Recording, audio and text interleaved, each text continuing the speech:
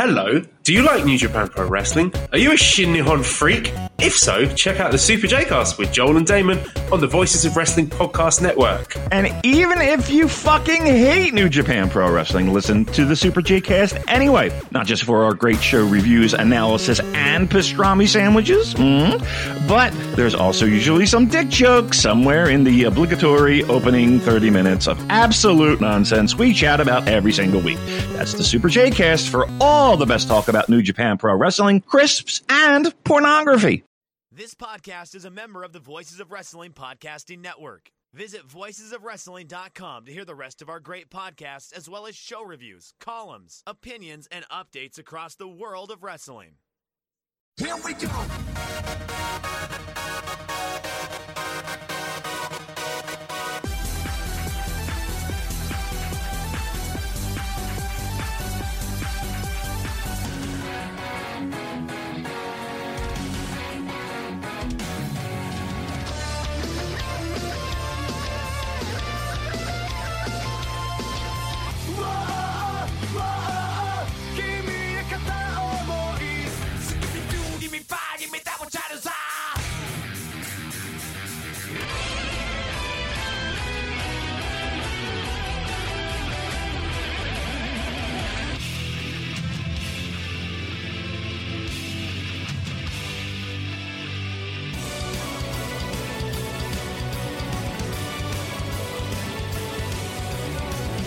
Kiss me like a love song.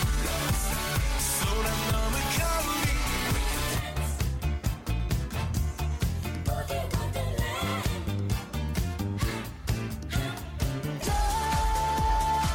Tengo sus noches y su pasión.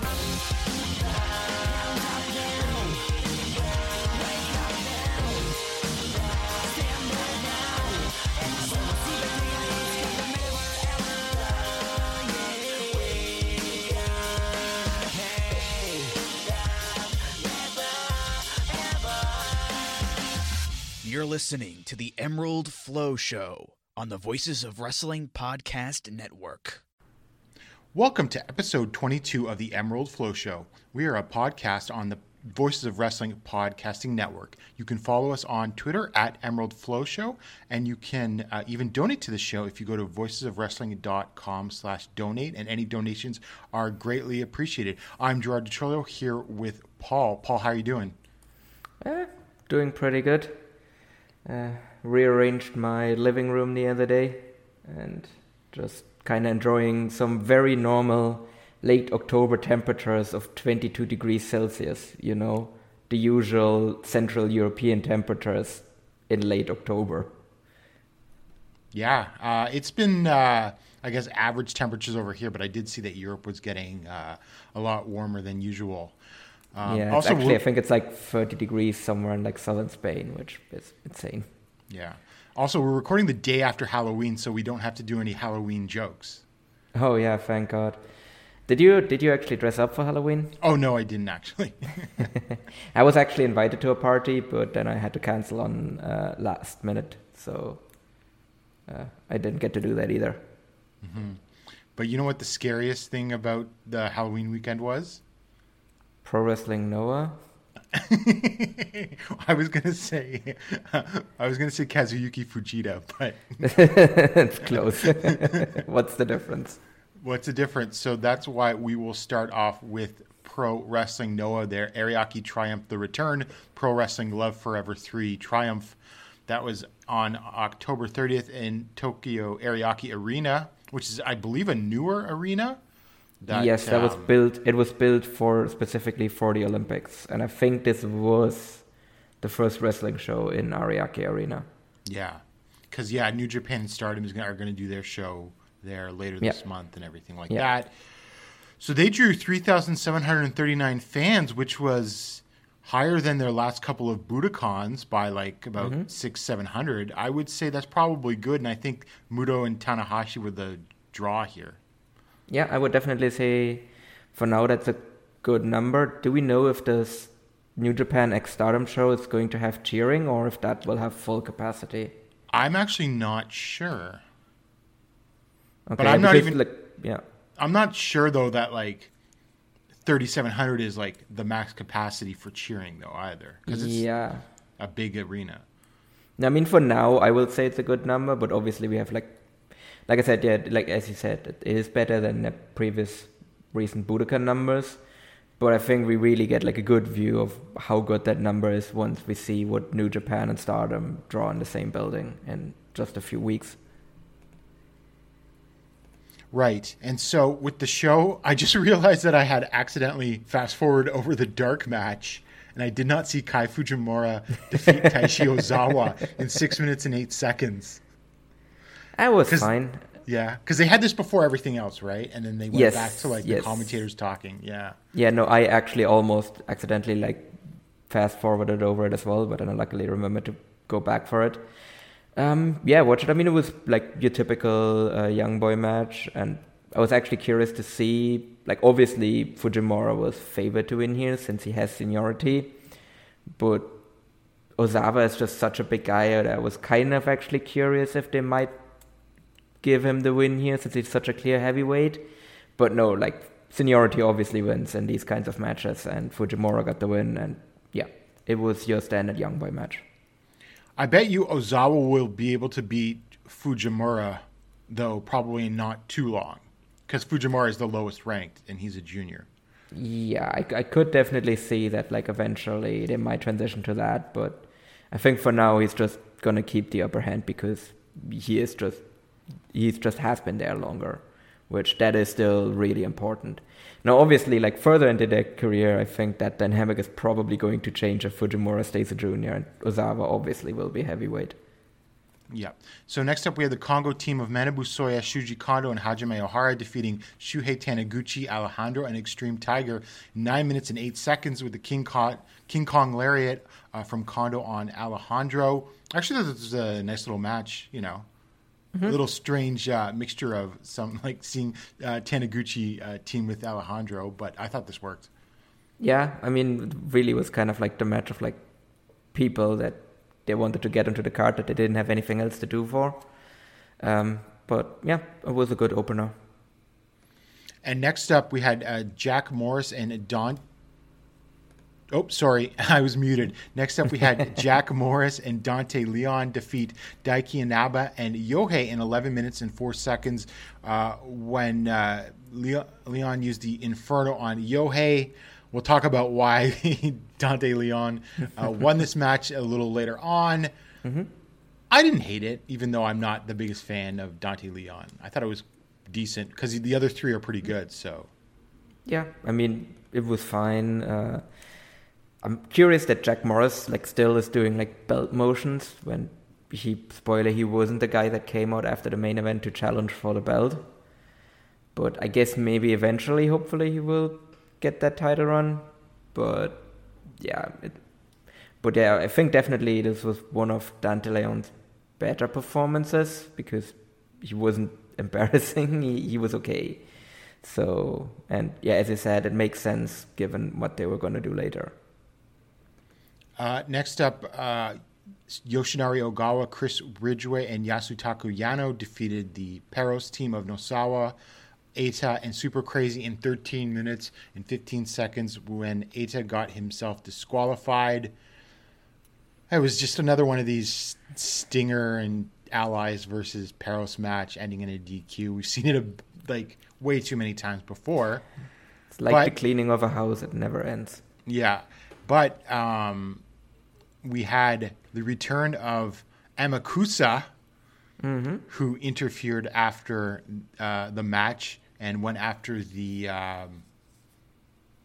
Peros team. And I'm sorry, did I put that in the wrong place? No, I think you put that in the wrong place. That came after the junior title. Okay, well, ignore that. Yes. we'll reveal who Amakusa's identity is in a moment then. But yeah, I mean, it was just the most Peros thing that you've seen a million times before. You think we're actually gonna get like a blow-off for this feud ever? Like no, because a hair match or something, or is this just gonna keep going for like years? But I guess until Nosawa retires, I guess.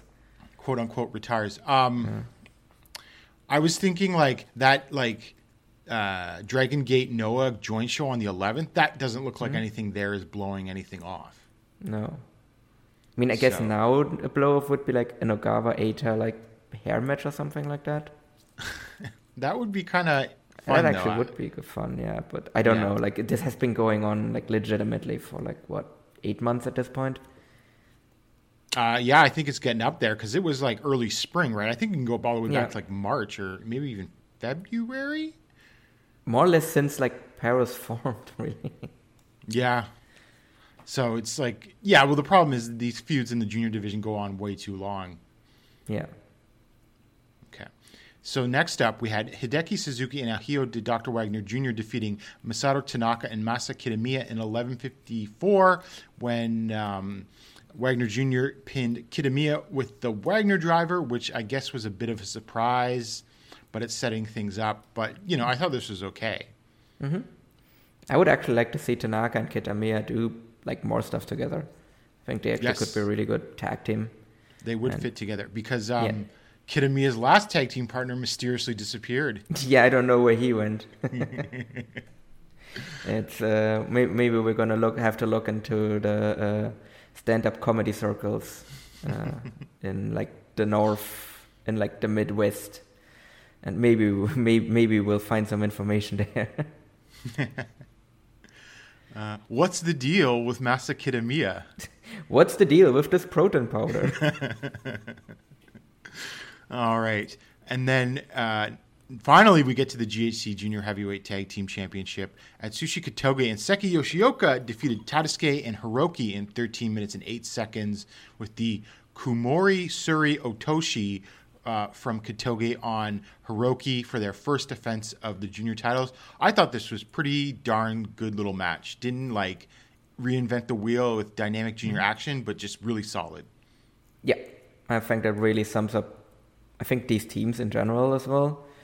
As I said, it didn't reinvent the wheel. Like, probably not really going to remember this match, to be honest, but I was also just like sitting there, I was like, and then I was like, yeah, that was good. That was a perfectly acceptable title match. And yeah, the Kongo versus Kotoge and Yoshioka feud continues as well. Yeah, and once again, I think Yoshioka is just great and just underrated. And I think Katoge and Yoshioka could, like, I really like Tadasuke, and Hiroki is serviceable, but I think Katoge and Yoshioka could probably have an even better match against a different combo for sure. Yeah. Well, to be fair, the question though is Kondo and is Kondo and O'Hara, is that going to be the right combo to get a better match out of them? No, because Kondo is certainly good, but not so much as partner. Yeah. So then we get Amakusa's return when he came and attacked Kongo. And if you're wondering who Amakusa is, it is the returning How finally after 3 or 4 months away, I believe. Mm-hmm. And he's got a completely new hairdo because he took the time to grow it out. Yeah. To be fair, I actually like it that they actually, in this case, took their time to actually bring him back. Because they obviously could have just like immediately brought him back under a mask or something and just done it this way. But I did like that way the stipulation actually feels a bit more weighty and he comes back with a completely refreshed gimmick and everything. So I actually did like this run in here, and yeah, I'm curious to see what they're going to do with him going forward. How was definitely gone longer than several of Terry Funk, Ric Flair, and Leo Rush retirements, I'd say. Yes, absolutely. That was, like I said, that actually felt like they kind of respected the stipulation a lot more than other people have done when they've done similar steps. And then next up, the GHC Junior Heavyweight title, Ninja Mac defeated Hayata in 11 minutes and 23 seconds via referee stop because he did sort of like a sunset flip bomb to the outside that dislocated Hayata's elbow, and they called the match. I think Mac was winning this one anyway. Yeah. And I actually thought this was like on trending to be like Hayata's best singles match in a long time before the stoppage. Mm-hmm. Yeah, no, I think, and it also helped that he was in there with like someone like Mac, who's just insanely athletic. Mac used to be a Cirque du Soleil guy, right? I believe so. That's what I'd heard. Yeah, because I actually went to a Cirque du Soleil show on Sunday, and they're all kind of like crazy athletic like that, like him. And I actually would wish that wrestling would like recruit more people from there, because I think there's some people in it that like if you see kind of the path that Mac has taken, like I would hope maybe they're going to recruit more there from going forward. There were also some people in there that would be like some insane bases as well for like high flyers. So really, I hope that maybe Ninja Mac will like convince more of his former colleagues to join, and then we could see some absolutely crazy matches coming out of that with him in there. Yeah, I was going to ask if like you scouted any of the Cirque du Soleil people Like, and were like, well, that person could be a wrestler and that person could be a wrestler. The ones that were really noticeable for me, like they had this like high flying act basically, where they had these like Mark Davis looking motherfuckers just like throw the women around, and the women were like doing like all kinds of crazy corkscrews and everything. And definitely like the women's like athleticism was crazy as well, that they were like able to like do all of these like crazy rotations. But you just looked at these dudes, just that's what I mean, like they would be like, one of these alone would be like a perfect like wrestling base for like high flyers to just do all kinds of like crazy stuff. Like if you get them in the ring with like a commander or an El Hijo de Vikingo. So I think those guys would actually be really interesting if one of them would be interested to start wrestling. And I think that would help someone like Ninja Mac as well, because yes, this was on track to be kind of Hayata's best singles match in a while, but I think it was also noticeable that he wasn't really able to keep up with Mac athletically as well, because they're just on completely different levels. Right. That did stand out a little bit, but I still think Mac did a really good job trying to carry Hayata. And I don't think, or I should say, I think Mac was winning this, so I don't think this was some big botch in the booking either. Oh, yeah, no, and I also don't fault Mac here at all. Like, if he's that athletic, like, he shouldn't have to hide it as well. Like, if I'm Noah, I would actually aim to bring in someone that is on a similar level to Mac in terms of athleticism. For like, I don't know, like Budokan or something, I'd try and get in someone like Commander or like Vikingo or someone like that, and basically tell them, hey, you get like 15, 20 minutes, just go nuts out there. Yeah, definitely. Hopefully he does get like someone that can really go on one of those big stages, because if you also notice, he was really over. Yes. No, I think that was really one of the things I will say maybe about the arena, I don't know if it was the arena, but it definitely seem to suffer from the same thing that I think Tokyo Dome shows suffer from sometimes, where the sound doesn't really carry properly, but it was definitely noticeable that he was over, yeah. I think there's no denying that. At this point, I'm just happy with any sound at all, so I don't really pay attention to how it carries in these venues yet, because this is pretty new. True. Yes, to actually hear cheering, yeah. It definitely revealed like who's over and who's not. Yes, I think that's what these shows are definitely showing when we actually have cheering now. And I mean, we're going to talk about it again, like what that revealed, for example, in like All Japan, now that cheering is like somewhat back there as well. And then next up, we had Masakatsu Funaki for the national title, defeating Kazushi Sakuraba via referee stoppage with a ninja choke for his sixth defense of the national title in like 3 minutes and 48 seconds, I believe. And look, I mean, I thought this started off well, and then they did the Funaki finish out of nowhere, which, all in all, I thought this was disappointing, especially given like how much they built up to this match. They did an angle, and then they did that like 25-minute match where Sakuraba submitted Funaki in the tag match, and then it was just over in less than 4 minutes. So I think as a storytelling device, this was very disappointing. True, yeah, especially given how they've built it up, but I will also say that if you do something like that, these are kind of the two guys to do that with, because they just are kind of the shooters. So I think it is believable if they just have like a very quick go in, go out match, like kind of in a way also like subverting expectations in a bit as well. And also I think these two are also generally better if they go shorter rather than longer. So I'm actually kind of happy that it didn't go too long.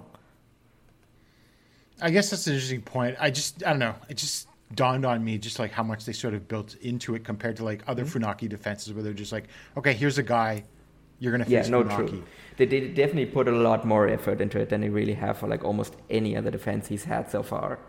And then he but in a way that's what I mean. Like they build it up all the way, and then you kind of expect this like epic kind of like long kind of shoot style match, and then it's just Funaki just beats his ass and just chokes him out in 3 minutes. Instead, like I think you can do that every once in a while and actually have it be like a nice surprise. Yeah, but this reign's got to end. Oh no, yeah, but at this point I think it's going all the way until Budokan. Yeah, oh well. Next up for the GHC Tag Team title, Takashi Sugera and Satoshi Kojima defeated Keno and Katsuhiko Nakajima in 21 minutes and 23 seconds when Kojima pinned Nakajima with the lariat. I really like this match a lot. I thought it was the best match on the show. It was like hard hitting from what you would expect from these guys. Mm-hmm. Kicks, lariats, suplexes. And the last few minutes was just like a great, hitting each other with bombs. And then one of the partners getting in there to break up the pin and everything. Just really good stuff, like a 4-star match for sure. Mm-hmm. Yeah, no, this was, for me, was easily the best match on the show as well. I mean, these are 4 of the best workers in the company. So I think that's really unsurprising, and I think the result also is not really surprising either. Like, I think I'm fine here with Keno and Nakajima losing. Like, I don't think they really like lose anything, and I also don't think they really would have gained anything by winning here.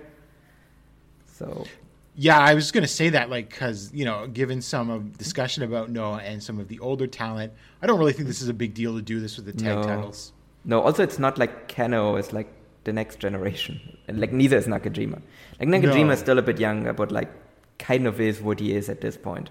Yeah, I guess. Yeah, he really is, as much as I think myself and many other people would like to think otherwise. So it's not a big deal, and no, as long as they have something for them to do after this and not just spin their wheels in the mid card, it's not a big deal to me at all. Maybe we'll finally get some progress on that Congo storyline that's been stuck in purgatory for like months now. Unlike some storylines in this company, I don't think Nakajima being in Congo has sort of overstayed its welcome to me. You can certainly, I wouldn't even blow it off at Budokan. I think you can get it into like several months into 2023 if you wanted to, no problem. Mm-hmm. But I mean, it would at least be something for them to do. But yeah, I mean, I could maybe see one of them challenge for the national title, though, at Budokan. That's actually something I could see happening. Yeah, I mean, Funaki leaving Congo might even happen first before, like, Nakajima. And that's assuming it's Nakajima that's leaving Congo. Because didn't we used to talk about how we thought maybe Nakajima would kick Keno out? Yes. I think that was also the feeling that I think everyone got when Funaki joined, where it's like Funaki and Nakajima are going to work together to kick out Keno. Because it was kind of weird, like if you remember how Funaki joined Congo, is he beat Keno for the national title, and then he beat him and then was just like, also I'm going to join your faction now, thanks. Yeah, it was a little weird. So yeah, some sort of movement on the Congo storyline has to happen, I think, soon, though. Yeah. And what do you think of the Segura and Kojima, that they're still doing the kind of miscommunication spots? It's their shtick, and it's probably going to... this will probably go on a little longer, and they'll get a couple of defenses, and then I think the team will break up. Yeah. No, I think that's pretty likely. I mean, how long did the Violence Giants... miscommunication spots go on before they finally pulled the plug on the team? Like a year too long. Yeah. I don't think they're going to go that long, though. I don't think we're going to get this for like a year. Because I do love these two, and I was like, for now I'm still fine with it, but I'm also not going to starting to get a little bit tired of the miscommunication spots. Yeah. I think for some of us, it might just feel like a little WWE-ish, given how they've sort of can they coexist? Run that into the and then they're even doing that in AEW with like Swerve in Our Glory too. So it's just, I think it's just happening a lot in wrestling. And then next up, we had the Pro Wrestling Love Forever 3 Triumph on sort of the Keiji Muto countdown. Had Keiji Muto, Naomichi Marufuji, and Yoshiki Inamura defeating Hiroshi Tanahashi, Toga Makabe, and Tomoaki Honma in 20 minutes and 32 seconds when Marufuji pinned Honma with the Shiranui. I thought this was actually pretty good, you know? I mean, it was smartly worked. It was like a lot of Marufuji and Inamura doing the work, and not surprisingly, it ended up being Honma doing in the ring for his team a lot. Togi Makabe, I can barely remember anything he did in this match. I remember more that he did that post-match brawl with Inamura. Yeah. And then, you know, we got the big, like, Tanahashi and Muto interactions that got lots of heat and everything like that. But, yeah, I mean, it was a good match and it was structured well, I thought. I mean, it's not very surprising that a match with Hiroshi Tanahashi in it is very well structured. I think that's just something that he just incredibly excels at.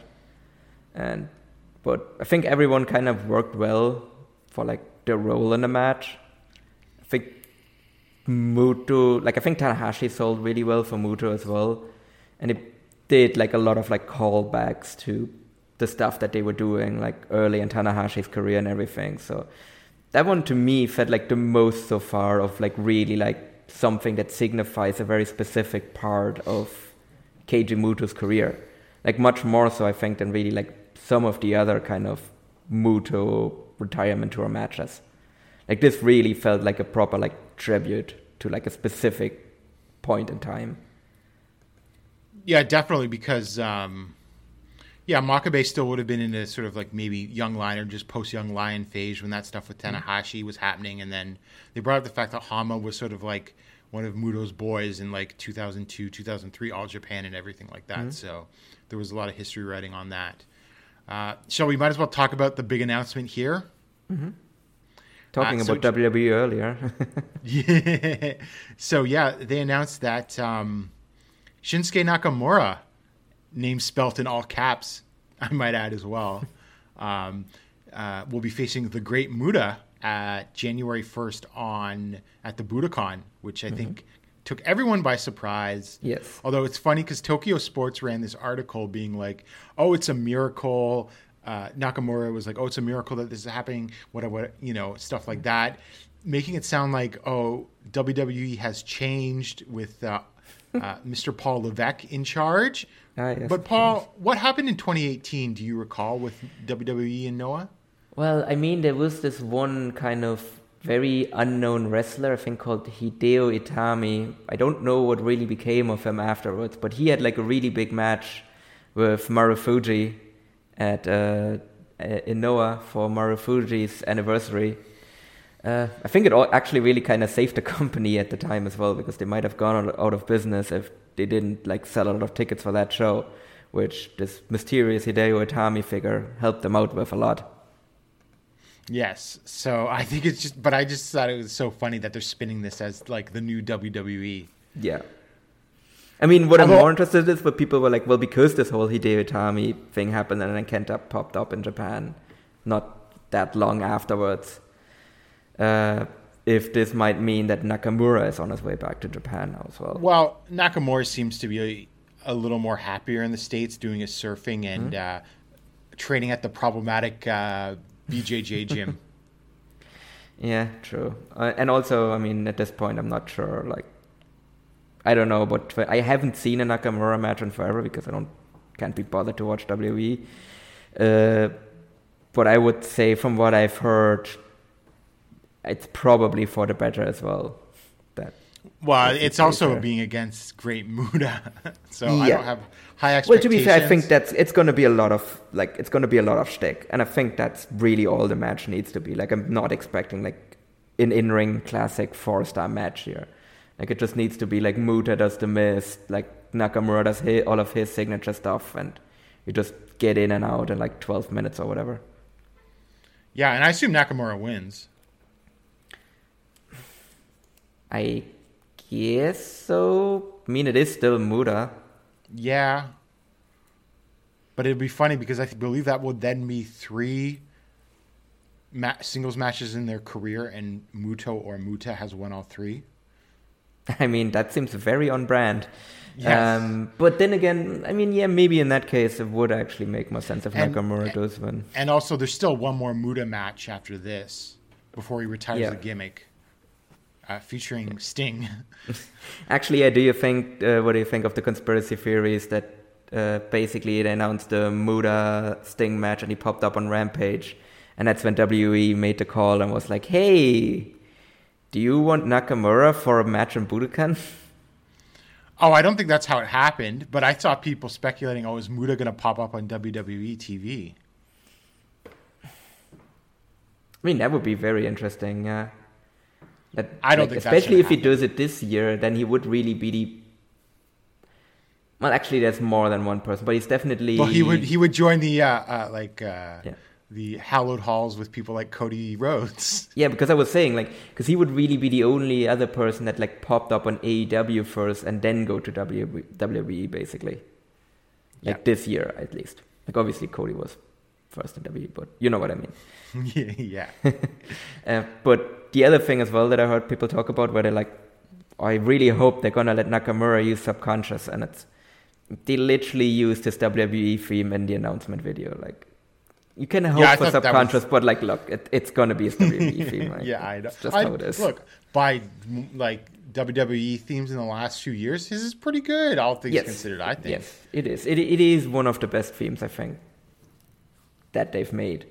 It's just I think Subconscious is just an all-time great theme, but no, we're gonna get the other one. Yeah, I mean the fact is they're billing him as all cap Shinsuke Nakamura. This is WWE Shinsuke Nakamura you're getting. Exactly. You know? But I'm wondering though if he will have some special costume or anything like that, since it is a pretty big show. Yeah, maybe he'll wear some makeup or something to sort of go up against Muta or something. I could see that. The great Nakamura. Yeah. So, yeah, I guess we'll talk about this after the main event too, but this is the real main event and draw of that show. Yes. Which sort of makes me curious who's going to be facing the champion on that show. I mean, I was still thinking that maybe it is going to be Kano still. That's very possible. If we really want to make this because this year that was Noah's, I would still say was Noah's really kind of biggest show of the year. It was their best show, that's for sure. Mm-hmm. And I think if you just really want to load that up properly, in theory, you can get away with maybe not having a major title defense on it because you have this that will just sell tickets. I think that's a guarantee. But I think if you just really want to load it up and just really establish this New Year's show is your big banner show of the year to kick off the year, I think you do still want to put up a proper title defense on there. And yes, I think Kano versus Kaito would make a ton of sense, just simply because they did it this year as well, and Kaito got knocked out by Kano. Yeah, and I really do think they're making the January 1st their big show of the year, so that would make a lot of sense. And then so finally we go to the main event for the GHC heavyweight title. The aforementioned Kaito Kiyomiya defeated Kazuyuki Fujita in 24 minutes and 6 seconds with a Frankensteiner. Or did he really beat him with a Frankensteiner? I don't know, Paul. What's your take? Would you call the finishing move of this match a Frankensteiner? Not really. It was kind of a... It didn't even really look good. That's the problem as well. And then it just kind of... Did they fuck this up? Was he supposed to roll him up out of the Frankensteiner? I don't know. Because that just looked... Because you could have done the same, you counted too fast, or I got my shoulders up gimmick even in the cradle. And I could just see a big lug like Fujita just not, rolling through and not doing it right. So I don't know. I mean, it was a bad finish even if it was intentional. Yes, and I mean, even if they had done the roll-up, it still would have been kind of a shit finish. But, that just made it look even weirder that he just hits him with a Frankensteiner and then he just pins him for the free. Well, I mean, he jumped up on him and, held his arms down, arm and shoulders down and everything. And then, of course, Fujita kicks out at, 3.0001. Yeah. And then immediately rolls out of the ring. Yeah. So I'm not a great finish. No, not a great match sort either. of wanted... You know what? I kind of liked the match. I will say I thought it started off well. I thought it slowed down in the middle when it was Fujita who was gassed just applying rest holds. Mm-hmm. But I thought the last few minutes were actually quite good until the finish. Yeah. So, I mean, I was just so incredibly bored with the middle part. Like, there was just absolutely nothing there. And, like, I think, yeah, we can blame some of that on Fujita as well, obviously. As you said, he was gassed and all of that. And obviously, he has to get his ego in where he just has to dominate the match. But I think, to me, to some degree, that's also on Kaito. Because he's supposed to be the ace now. Like, he just needs to take one of these matches and just takes it by the balls. And it's just like, yes, I get it that you're gassed, but like we're going to do like a bit more stuff now. We're not just going to lie here for like 14 minutes. Yeah, like, fair enough. It's at this, like, that's really my frustration with Kaito, where like I don't really feel he's taking that next step. He just still feels like the same guy he was in 2019. No, I think he's gotten better than in 2019, but maybe he's not quite aggressive enough. No, he definitely is not. Like, he's supposed to be the ace, and I just don't get that vibe from him. That's the problem. Like, he doesn't have that same ability to just like take control of the room the same way like an Okada or like a Kento Miyahara has, or I would even say maybe even a Yuma Aoyagi has now. Yep, I think that's fair. But to be fair to Kaito, his new tights are a lot better than the ones he wore in the N1. Oh, yeah, no, his new gear is a lot better. I think the commentators even said as much as well, where they're like, I like this guy gear a lot more. And he got a new theme on top of it as well. Yeah, which, I don't know. I mean, I guess I'm going to have to listen to it a few more times, but I really like his previous theme a lot. It sort of evoked Misawa, I thought. Yeah, but like I said, I do actually, like I said, I do kind of want him to get out of the cosplay stage of his career, so I do kind of like maybe that he's making some changes there now, and maybe the Frankensteiner now is his finisher. You know what? That actually would be a unique thing for once. Well, most of the other people he will be facing can probably take a Frankensteiner, so that would be fine. Yeah. And then after the match, Hideki Suzuki came out with Timothy Thatcher and challenged Kaito to crickets. Absolutely no heat for this. Yeah, I mean, to be fair, it's also not like Thatcher has really been around all that much. No, he hasn't. And then he just challenges and it's like, well, I'm undefeated. I guess that's a good enough challenge. I mean, I don't mind it. Like, obviously, like, I think it'll be a great match. I like it, but yeah. I mean, I don't mind it as like just like a throwaway title challenge on like a Korakuen Hall show. It's going to be a great match. Oh, for sure. Because I can definitely expect it to be like similar to the Hideki Suzuki versus Kaito N1 final. Yeah. So we go next to that Korakuen Hall show where the title match is happening, and it's a pretty loaded show. And I think it's gonna, like, I know people are like skeptical of certain things about Noah right now, especially given the finish of the main event and their numbers in Korakuen lately. But I think this will probably has a good chance of actually drawing their largest number to Korakuen in a while. I mean, it's by far the most loaded Korakuen show they've done this year. Yeah. It's not even close. For the GHC Heavy title, it's Kaito Kiyomiya versus Timothy Thatcher. For the national title, it's Masakatsu Funaki versus Hyo Dr. Wagner Jr. For the GHC Junior title, it's Ninja Mac versus Dante Leon, which, you know, I'm sure it'll get over in some way. And then for the GHC tag, forgot to mention Muhammad Yone and Akitoshi Saito of Funky Express came out to challenge after their title match at Ariake Coliseum. So that's happening, which is quite the throwaway tag title match. And then Atsushi Kotoge versus Seki Yoshioka versus Suji Kondo and Hajime Ohara, which I expect to be probably of similar quality to the Ariake match. Because, you know, you still got three good guys, even if Ohara isn't really doing much these days. Kondo's still great. And then listed as a dark match, Yoshiki Inamura and Kai Fujimura versus Yasutaku Yano and Daishi Ozawa. Yeah, trippy. Which, you know, Inamura on dark match duty with a bunch of rookies. Yeah. I don't know. So, but, I mean, like, for example, for the tag match, I honestly don't mind having a Funky Express title challenge. And I think it actually should be a pretty good match as well. Yeah, I mean, if they keep it to a reasonable length of like 15 minutes and they just hit each other real hard, that should be good, yeah. Yeah.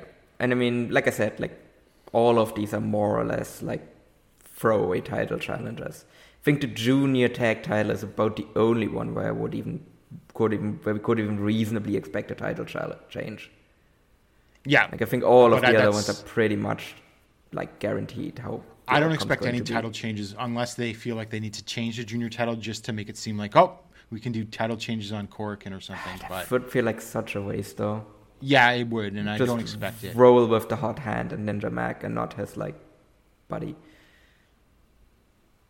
Yeah, so, no, I'm not expecting it, but no, but to be like as I said before, like this is like a really loaded show, so like Noah hasn't been drawing well, but like on this one, like I think we can reasonably expect us to break 1,000, right? Like I think it's a bad sign if they don't. Unless it's a it is a Thursday night. Like, you know, so the weekday Korakuens don't do great for any company generally, or I should say don't do as well. Yeah. But I don't know. I think 800 to 900 is what I was thinking. Like that's significantly over what I think 700 was their highest. Under 700, yeah. I think it was 690 something. Yeah.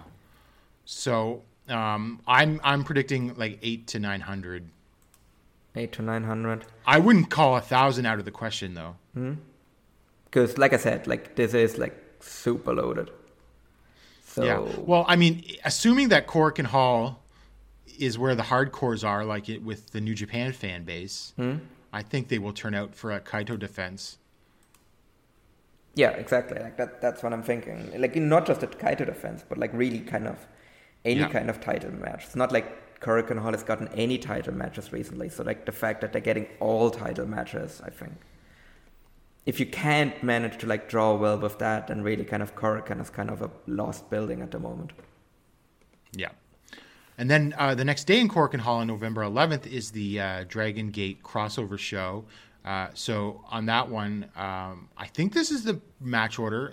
And so the main event, I think, is Shun Skywalker and Tadasuke versus Amakusa and Takuma Fujiwara, which should be very good, I think. Oh, yeah, that should be insane. Next up, we have UT and Jason Lee versus Atsushi Kotoge and Dante Leon, which is funny because this could be incredible, but it could Leon could also drag it down. Dante Leon in the Dragon Gate ring is going to be an interesting sight. Another match that has greatness on it, Kaito Kiyomiya and Yuki Yoshioka versus Kaito and Kota Minoura. Yeah, that has very much the potential to be just the best match on the show. And then we take, debatable how this turns out, but Ryo Sato, Genki Horiguchi, and Nosawa versus KZ, Jackie Funky Kamei, and Yohei. Does this end in a DQ? I mean, it might. Or it should end in a monkey flip. It's pretty real. Yeah. And then I think you can tell where this match is going. Dragon Kid, Alejandro Dragon Dia, Extreme Tiger, and Ninja Mac versus BB Hulk, Hio, Diamante, Hajime Ohara, and Hiroki. I mean, Diamante is going to have a lot to do in this match. he is going to be there to, like, have a lot of people flip around him, basically. It's very much what this match is built around. And then in the only singles match on the show, it's Yamato versus Seki Yoshioka, which should be pretty good. That one could actually be the main event. Like, I don't know if this is the match order or not, but, like, surprised that this match isn't the main event. Yeah, I just took this off of the Noah website. And they had, at the top, going down, it started with the Shun Skywalker and Tadasuke thing. So I don't know. And then this one does feel like an opener. Yes. Madoka Kakuta, Inamura's in it, so it has to be the opener. Yes. And Mochizuki Jr. versus Yoshiki Inamura, Yasutaku Yano, and Kai Fujimura. That being said, it should still be good. Yeah. No, that should be a ton of fun as well. Do you think Inamura's taking the pin here? No. It will be Fujimura. You need to think about it, though. Yeah. And then also just a couple of match announcements for the because I guess this is because the match graphics they tweeted out were using Noah graphics, but this is the sort of allegedly final Tokyo Gurentai show on December 20th. I'm gonna have to take a shower after that one. Yeah. So we've got like I don't know who this is, Shimon Nagagashi. Yeah, also known. teaming with Hokuto Omori and BB Hulk versus Masaki Mochizuki, Akito, and Naomichi Marufuji. And then we absolutely random match. And then we've got Hikaru Sato, Sushi, the number 2, which apparently is some sort of gimmick from a previous Nosawa show. I think it's like a gimmick from like a Hideki Suzuki anniversary show or something like that. Yeah. And then who's this Matsumoto guy? I don't know any of these guys on this next match. And then they're facing a team of what I assume are all shooters, and the only name I recognize is Tyson Meguchi from Ganbare. And the other guys in it, like Kai Takuya, and there's a Nakamura and a Monma. That doesn't ring a bell right now. Yeah. So I admittedly a little like, but they all look like shooters. I mean, it is Tokiguro and China like that. Yeah. Yeah. So there'll be probably some more bizarre match announcements on that show. So we move over to All Japan Pro Wrestling. I've got several shows to cover from their Raising an Army Memorial Series, starting on October 22nd in Sanjo at the City Public Welfare Hall, drawing 1,018 fans in the hometown of Giant Baba, which I think was a bit of a, really good number for them. Yeah, I think it's the best number there since like 2013 or something. So this goes even back like way before Corona times. Mm-hmm. They really are kind of and I think they're also like kind of the only promotion that still runs that place, because I think Noah used to run it as well, but they kind of stopped a few years ago. So really All Japan is still the only one that still goes there. And I think this number really just kind of shows like there is money in like giving, like still going to these places and actually also giving them something to sink their teeth into, because you get like crowds like this. Yep, definitely. So we open with Tajiri and Takuro Nikki defeating Izanagi and Black Mensaray in 7 minutes and 31 seconds when Tajiri used a cradle. I can barely remember anything from this match, but I don't think it was offensive at all. I think they actually sort of like worked seriously in this, if I recall what I wrote in my review properly. But, it was just an opening match there. Yeah. Next up, Shuji Ishikawa defeated Rising Hayato in 7 minutes and 49 seconds with a running knee lift. Wasn't thrilled with sort of having Hayato lose to a heavyweight right after his big title challenge, but this is a pretty good match for just under 8 minutes. Ishikawa was a good base. Hayato got in a lot of offense, and it was actually pretty good. Yeah, like it was fine. It's kind of shared those fears as well. It's like he's gonna lose a match right out of the gate, but Ishikawa actually gave him a ton. Like, especially given how short the match was as well. Like, he very easily could have just dominated him for 7 minutes and pinned him, but he actually bumped for him a bit, and yeah, so I think it was fine. And then Jun Sato and Rei Sato defeated Hikaru Sato and Dan Tamura in 10 minutes and 31 seconds when Rei used a drill-a-hole pile driver on Dan. I think this is just to establish that they're above the All Asia Tag titles, which is a questionable move, I think, considering this match wasn't very good. No. I think it really exposed the Saitos here because Sato and Tamura are not sort of the opponents they should be facing. No, I think the Saitos are best if they just face like other big lugs, basically. I think that hides their weaknesses the best. Yes, because I thought, we'll get into this, their match at Shinkiba First Ring was a lot better against a bunch of big guys. And then the very illustrious Yoshitatsu 20th anniversary match. Suwama defeated Yoshitatsu in 10 minutes and 44 seconds with a backdrop suplex.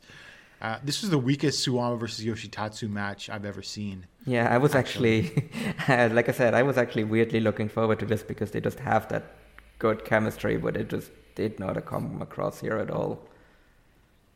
Well, we can blame, I think, the Voodoo Murders Suwama style for that a lot. Yeah.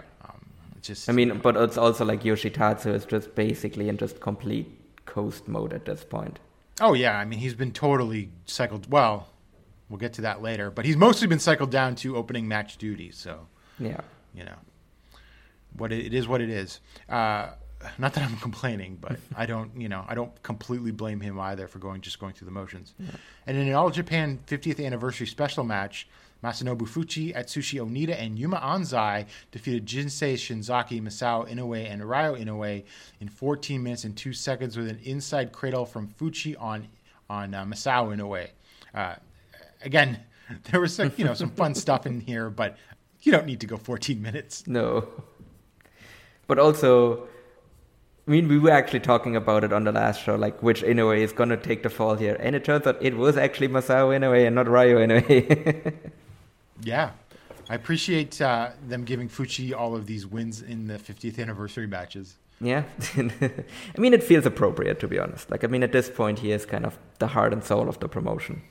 Yeah. And I noticed Masao Inoue is booked on like a few undercards here and there going forward. So you can look forward to seeing more of him in All Japan. Great.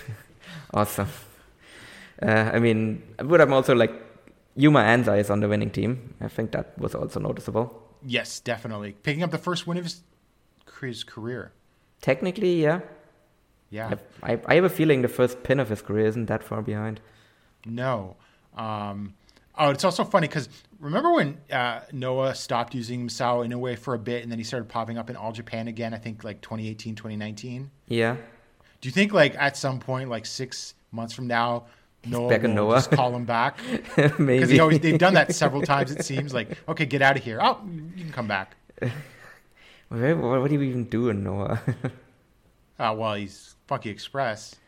I guess. So you just... I mean, true. I mean, you can just put him back in opening match duty and he just pops back into All Japan in 2 years. Why not? Yeah. Sure. As long as it's just like an opener, it's whatever. Who cares? Yeah. And then next up, Shitaro Ashino, Ryuki Honda, Yusuke Kodama, and Seigo Tachibana defeated Jake Lee, Yuma Aoyagi, Atsuki Aoyagi, and Hokuto Omori in 13 minutes and 42 seconds when Honda used the final vent on Omori. This is pretty good. Yeah. I mean... As it was expected to be. Yes, exactly. That's the thing. I mean, just look at who is in this match. Like, there's not, like, it's a very good match against two very good teams. I don't really have any like hot takes or anything like that. No. Yeah, that's really my feeling as well. But I am happy to see that we have that home army now in All Japan. Yeah. Even though they lost here. Yeah, they haven't been doing so hot. No, they kind of like we're the All Japan home army and we're gonna lose every match. Yeah. And for the Triple Crown, but also Takao Omori's 30th anniversary special match, Kento Miyahara defeated Takao Omori in 24 minutes and 41 seconds with a shutdown German suplex. I really enjoyed this. I went 4 stars. I thought they worked hard. Omori, worked as hard as he could at this point. Yes, he moves very slow, but he hit all of his big moves. They did the spot where like Miyahara sort of beat the crap out of him and Omori collapsed, and then Fuchi gets on the apron and like looks like he's about to throw in the towel, but then Omori comes back and hits quite a few big moves that get some pretty darn good near falls, but then Miyahara finished him with the shutdown German, and I thought this was a pretty fitting match to do in a place like Sanjo for the 50th anniversary, actually. Yeah.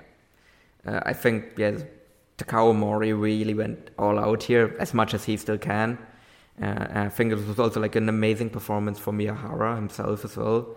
Like, I think when necessary, he sold all of Omori's stuff incredibly well, but then he also like went in on him like really, really viciously. Like, as you mentioned, like that spot with Fuchi, I think that to me is like the most memorable portion of the match, where I think it also just showed like Kento's dominance as well, where he just beats Omori like so hard that his corner is just like so close to just basically be like, okay, let's just stop this because you might actually hurt yourself here. And then he just is like, no, and he just shows that fire and he just still tries to come back, but then Miyahara is just better. He's just younger, he's faster, he's stronger, and he just beats Omori definitively. And I think that's also like a fitting end in a way for like, I mean, obviously it's not the end of Omori's career, but I think like this is like the end for him as a title challenger in any way. Like, this assuming is there's not very another split likely in the company. Yeah, true. It is All Japan, but if everything stays the way it is right now, then this is going to be his last ever Triple Crown match. And it should be as well. Like, I don't think he's going to be able to outdo this one afterwards. No, definitely not. But it was good, and it gave me a little warm feeling inside to see. Yes, no, it was like a very fitting 30th anniversary match. Like, they did that about as well as they could, and I think they also basically made the spirit of Giant Baba proud with this as well. Yeah. And then we go to the very next day on October 23rd at Osaka Edion Arena number 2, drawing 689 fans, which I don't know if it's fantastic, but it's a little higher than some of their recent shows in this venue. So the opening match was Yoshitatsu and Tajiri defeated Izanagi and Black Menso Ray in 6 minutes and 31 seconds when Yoshitatsu used a cockroach driver on Menso Ray. And I wrote down this match was, in my review on voiceofwrestling.com, this was wrestled very straight and serious. And as we'll talk about later, I then realized why. Yeah. But it was fine for what it was. Yeah, especially because this would lead to a title challenge. Actually, two of them. Yeah. And then next up, we had Jun Saito and Rei Saito defeating Yuji Nagata and Yuma Anzai in 10 minutes and 41 seconds with a Cobra Clutch Slam from Jun on Anzai. This was definitely better than the match the day before. Yeah. Because Nagata and Anzai were better suited for them. I wouldn't call it great, but it was perfectly acceptable. Yeah. I think Anzai kind of sold off his selling here as well. Yeah. So I think it's definitely already clear that he's actually pretty good at that as well, and he's only going to get better at it going forward. Is he already better than both Saitos? Yes. I'd say so, yeah. I don't think he's. Yeah, I think technically he is. If you put Rei Saito in with Miyahara and you put Anzai in with Miyahara, I'm pretty confident that Anzai would have a better match. Yeah. But they would be very different styles, right? Yes. This is why This is why, despite everything, I still like the Saitos because they're different. Yes, they have that retro sumo style that has sort of disappeared, mostly. Well, not completely, but it's not as prevalent in Puro as it used to be. Yeah, because I was about to say we just need to kind of take a look over into DDT to still see someone doing it there and being quite significantly better at it. But yeah.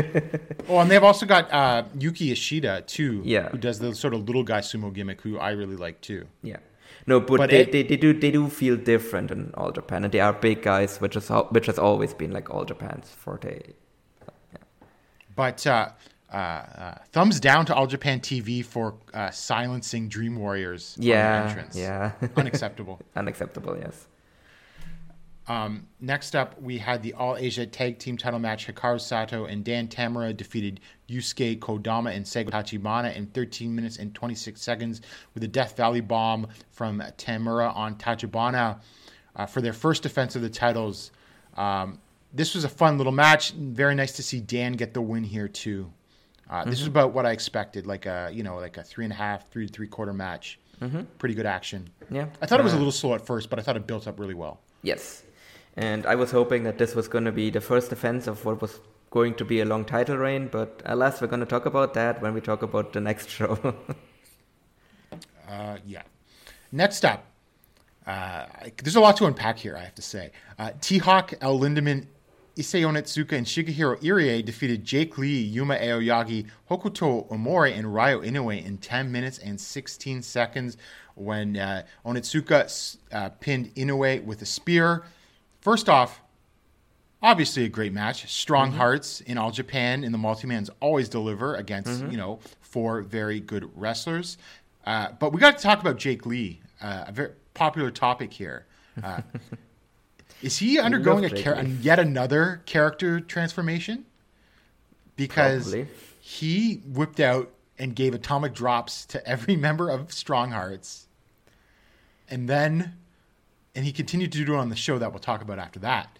So what's up with this? Friend of the show, Patrick, noted that Jake has debuted his anti-ass based offense. Is he going to be a giant version of what's his face again? The funky weapon. Why am I blanking on his name now? In New Japan. Taguchi? Yeah, is he going to be like the tall version of Taguchi? Well, I mean, no, it's the anti-ass-based offense, yeah. So is that going to be his goal, to get into a New Japan booking where he like deliberately gives himself a gimmick that is like the opposite of a New Japan guy? Like he like continuously downgrades himself as like, I want to have a match at Wrestle Kingdom with Tanahashi too. I want to be in the G1 to like, I want to wrestle Taguchi because I'm the anti-ass-based wrestler. Well, I mean, the way it started is, and which I thought was really funny, because Irie and Onitsuka come out and start making fun of Jake and pointing at the sky and everything like that, which made me laugh, right? So, you know, they were rubbing it in Jake's face, and then he came back and sort of went after them with the atomic drops. But yeah, I just thought that sort of stood out here. I mean, maybe this is like, because once, like now the total eclipse is done and everything, and he's kind of a face, like his current get up and all that doesn't really make sense anymore. No, like I would assume he's going to have a new outfit for the tag league. Yeah, I could see that. But I mean, then we're probably just going to see yet another like Doom Jake Lee faction being formed soon that will go nowhere. And then next up was Takao Omori, Shuji Ishikawa, and the Bodyguard defeating Kento Miyahara, Rising Hayato, and Oji Shiba in 12 minutes and 2 seconds when the Bodyguard made Shiba submit to the camel clutch. I got to say, even though the teams were sort of mismatched by size, I thought this was actually a pretty good little match. Like, thanks to like Hayato and Shiba bumping around. I also like the reaction of Kento Miyahara to Bodyguard singing. Oh, yes. He just stared a hole in Bodyguard when he was coming out there singing. It was hilarious. That was probably the best part of the match. But yeah, otherwise it was actually a pretty solid match as well. And Uji Shiba just continues to show that he does belong. And like I said, if his body can keep up, then he should definitely be a regular in this promotion. Not just on Osaka show, but they should actually try and convince him to actually like tour a bit with them as well. Yeah, for sure. And then next up was the PWF World Junior Heavyweight Championship. Atsuki Aoyagi defeated Minoru in 16 minutes and 9 seconds with a Firebird Splash for his second defense of the title. I thought this was pretty darn good. Minoru actually did bring his working boots on. He pulled out stuff like a moonsault, which I can't remember the last time I saw him do that. Maybe he has. And he put over Aoyagi properly after the match, even though he was a heel. And like showed him respect and everything like that. So I thought this was great. And Aoyagi's like title run is just off to a running start. It's like the best thing in this company. Yes, right now definitely this promotion is kind of carried by the junior division. As weird as that sounds, if you tell that to someone from in like 2018, that like, you know what the best thing about All Japan is? It's junior division. They're gonna like. And then they ask, is Koji Iwamoto in his 13th reign as junior champion? No, he runs a gym. What? So yeah, no, I thought this was an excellent match as well. Definitely my favorite match on the show. Yeah. And yeah, as I said, like this reign is going about as well as I really could have expected it to. It's second defense, second excellent match, and Atsuki is really showing that like he is the guy in the junior division and that he also deserves to be the guy in the junior division. Absolutely, and I think it was after this match everybody came out, all the juniors, or at least most of the contracted juniors, in Hikaru Sato, who's technically a freelancer, and then Aoyagi said, "Oh well, let's have a tournament." And so, yeah, we'll get to that in a bit. But there's going to be a Junior Battle of Glory going on at the same time as the Real World Tag League, which has its pluses and minuses, I think. But we'll discuss that in a minute. And then next up, the World Tag Team Championship. Suwama and Kono defeated Shitaro Ashino and Ryuki Honda in 15:39 when Suwama used a backdrop suplex against, of course, Ashino. Of course. And the champions failed in their fifth defense. This match was shit. Yeah. Like, I gave it 1.5 stars, and I gave the Suwama versus Jake Lee Triple Crown match a dud because I thought for like a brief minute there, Ashino and Honda looked good when they were in control. But that's the only good thing I'll say about this match. Otherwise, it was awful. Lots of interference. Sato brothers got involved. Taru threw the powder. And, awful. Yeah, no, this was not good. This was just because after the junior title match, I was like, okay, they've really toned down all of the like Voodoo Murderer stuff and everything. It was just a straight up match and it was fine. And then they just go in and they do this. And it's just, basically they saved up all of the Voodoo Murderers bullshit for this match. And it's just bad, just all the way through. I would also say that the Jake Lee title loss was worse because I think that one actually did damage to the company. Whereas I don't think this does do damage to the company, but it's still not a good look. And Ashino's and Honda's reign was excellent, and I just don't think a Suwama and Kono reign is going to be that in any way, shape, or form.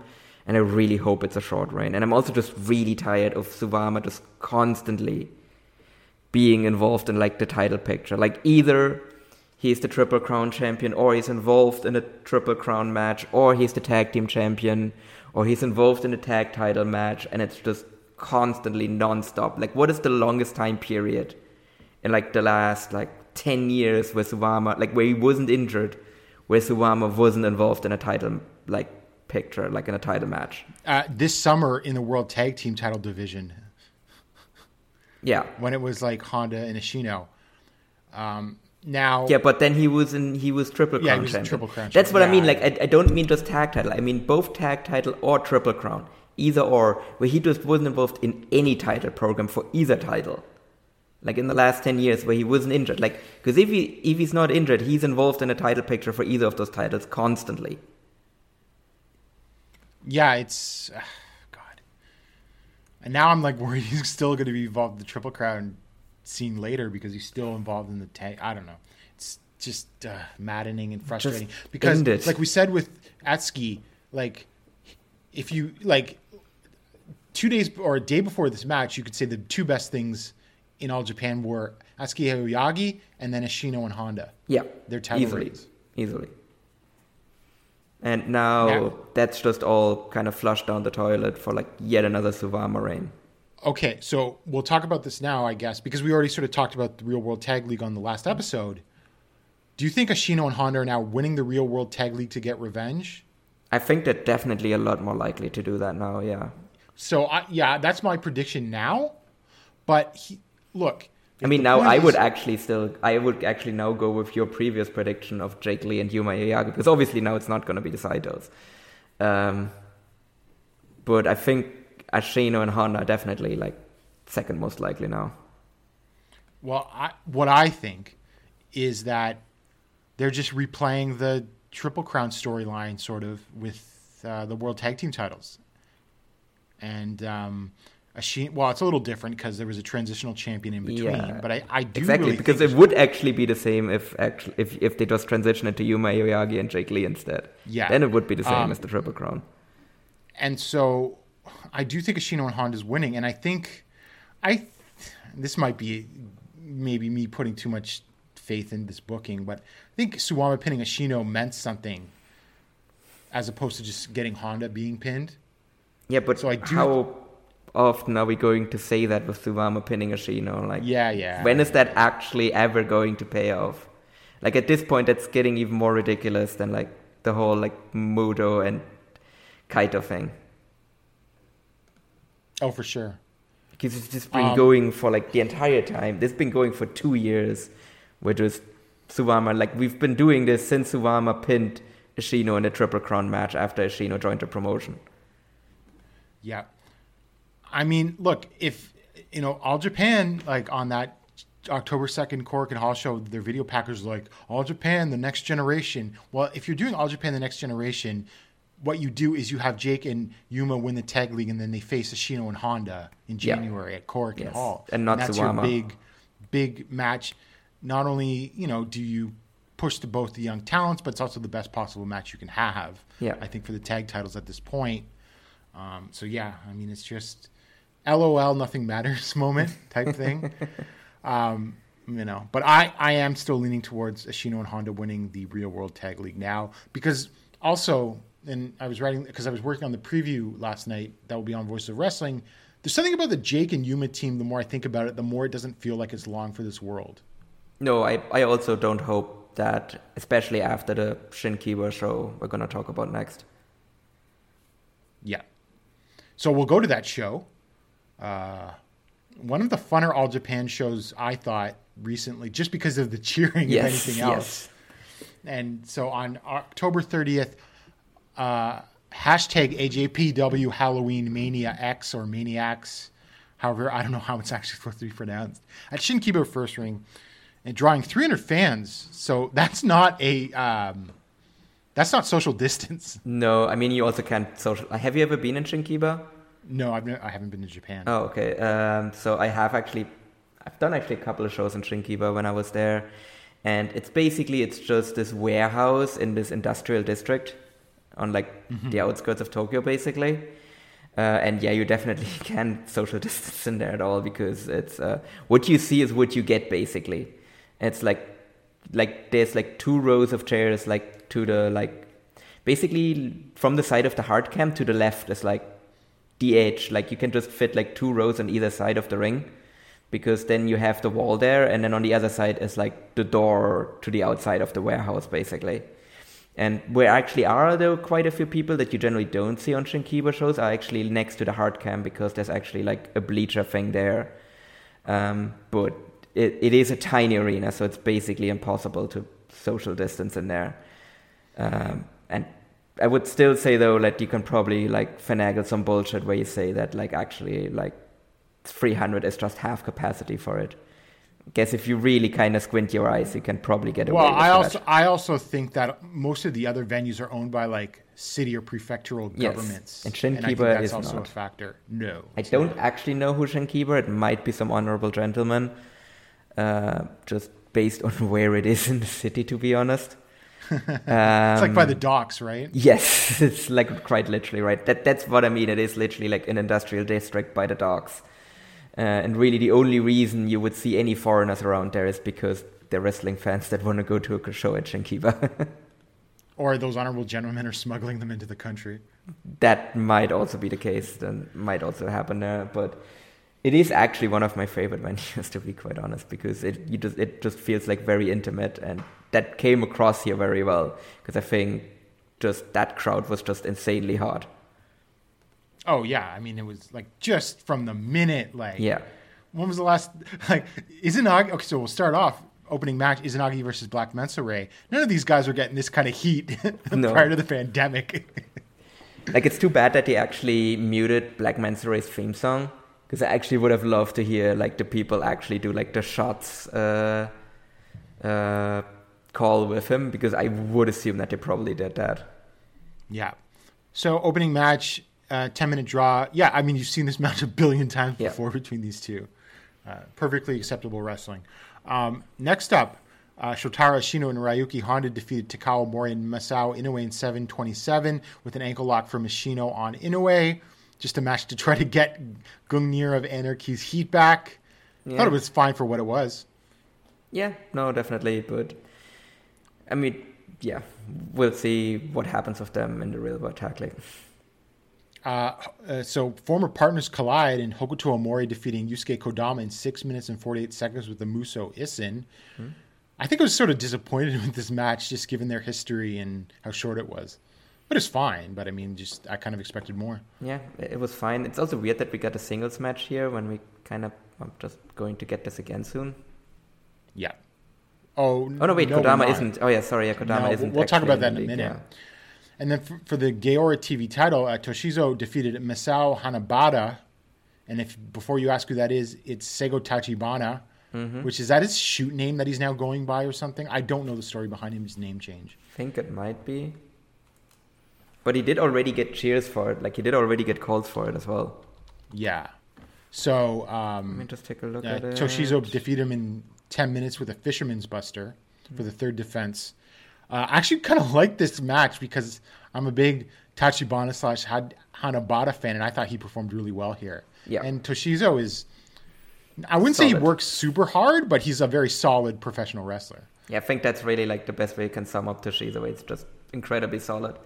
And that's just a weird thing with Voodoo Murderers right now. You have Toshizo and Minoru who oh, we forgot to mention part of it, but they just Minoru got turfed out of Voodoo Murders after the main event.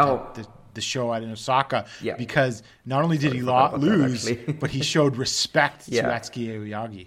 But that's the thing, like Toshizo also doesn't cheat. That's the thing. Like he's part of Voodoo Murderers, but he's just I know. wrestling straight matches. Like it's very weird. Yeah, which is, I'll take it. I thought this was a nice little match. Oh yeah, no. I mean, I'll definitely take it. It's just kind of bizarre. And another groan-inducing result for the All-Asia Tag Team Championship. Yoshitatsu and Tajiri defeated Hikaru Sato and Dan Tamura in 10 minutes and 51 seconds when Yoshitatsu used the Yoshitatsu Fantasy for the submission on Tamura, and they failed in their second defense. I don't know what the hell this decision was. Although, didn't we talk about Sato and Tamura probably not having a long reign with these titles? Yeah, we did talk about it, but I don't think, know. but like after not losing to a team like this. Yeah, because I expected them after they beat like Tachibana and Kodama that they were gonna have like a bit of a longer reign, because just that was like a very logical team for me to drop them to if they had a short reign. But yeah, no, instead they were just like, how about we put it on Yoshitatsu and Tajiri instead? So, okay, sure. However, we were treated to some mist for the first time since the pandemic. Yes. When Tajiri misted Tamura, which sort of led up to the ending. To be quite honest, that's really about the only thing I remember from this match. I thought the match wasn't bad, and you'll probably laugh at me now after the results of this match, but I really thought there for a second there that Tamura was going to pin Yoshitatsu. Because it was just like, no, they're not winning the titles, and it was like, it felt like a finishing stretch between the two, and then like... I mean, Sato, it was, yes, you're correct. And Tajiri were like on the outside, and I'm like, they're going to do it, No. No. Well, especially given how Yoshitatsu's been treated recently, I thought. Yeah, but I don't know. I mean, Dan is still, like, I still wouldn't expect Yoshitatsu to get pinned by Junior. That's the thing. Yeah. Speaking of transitional champions, I hope that's all they are. Well, I mean, given who their challengers are, I wouldn't be so sure.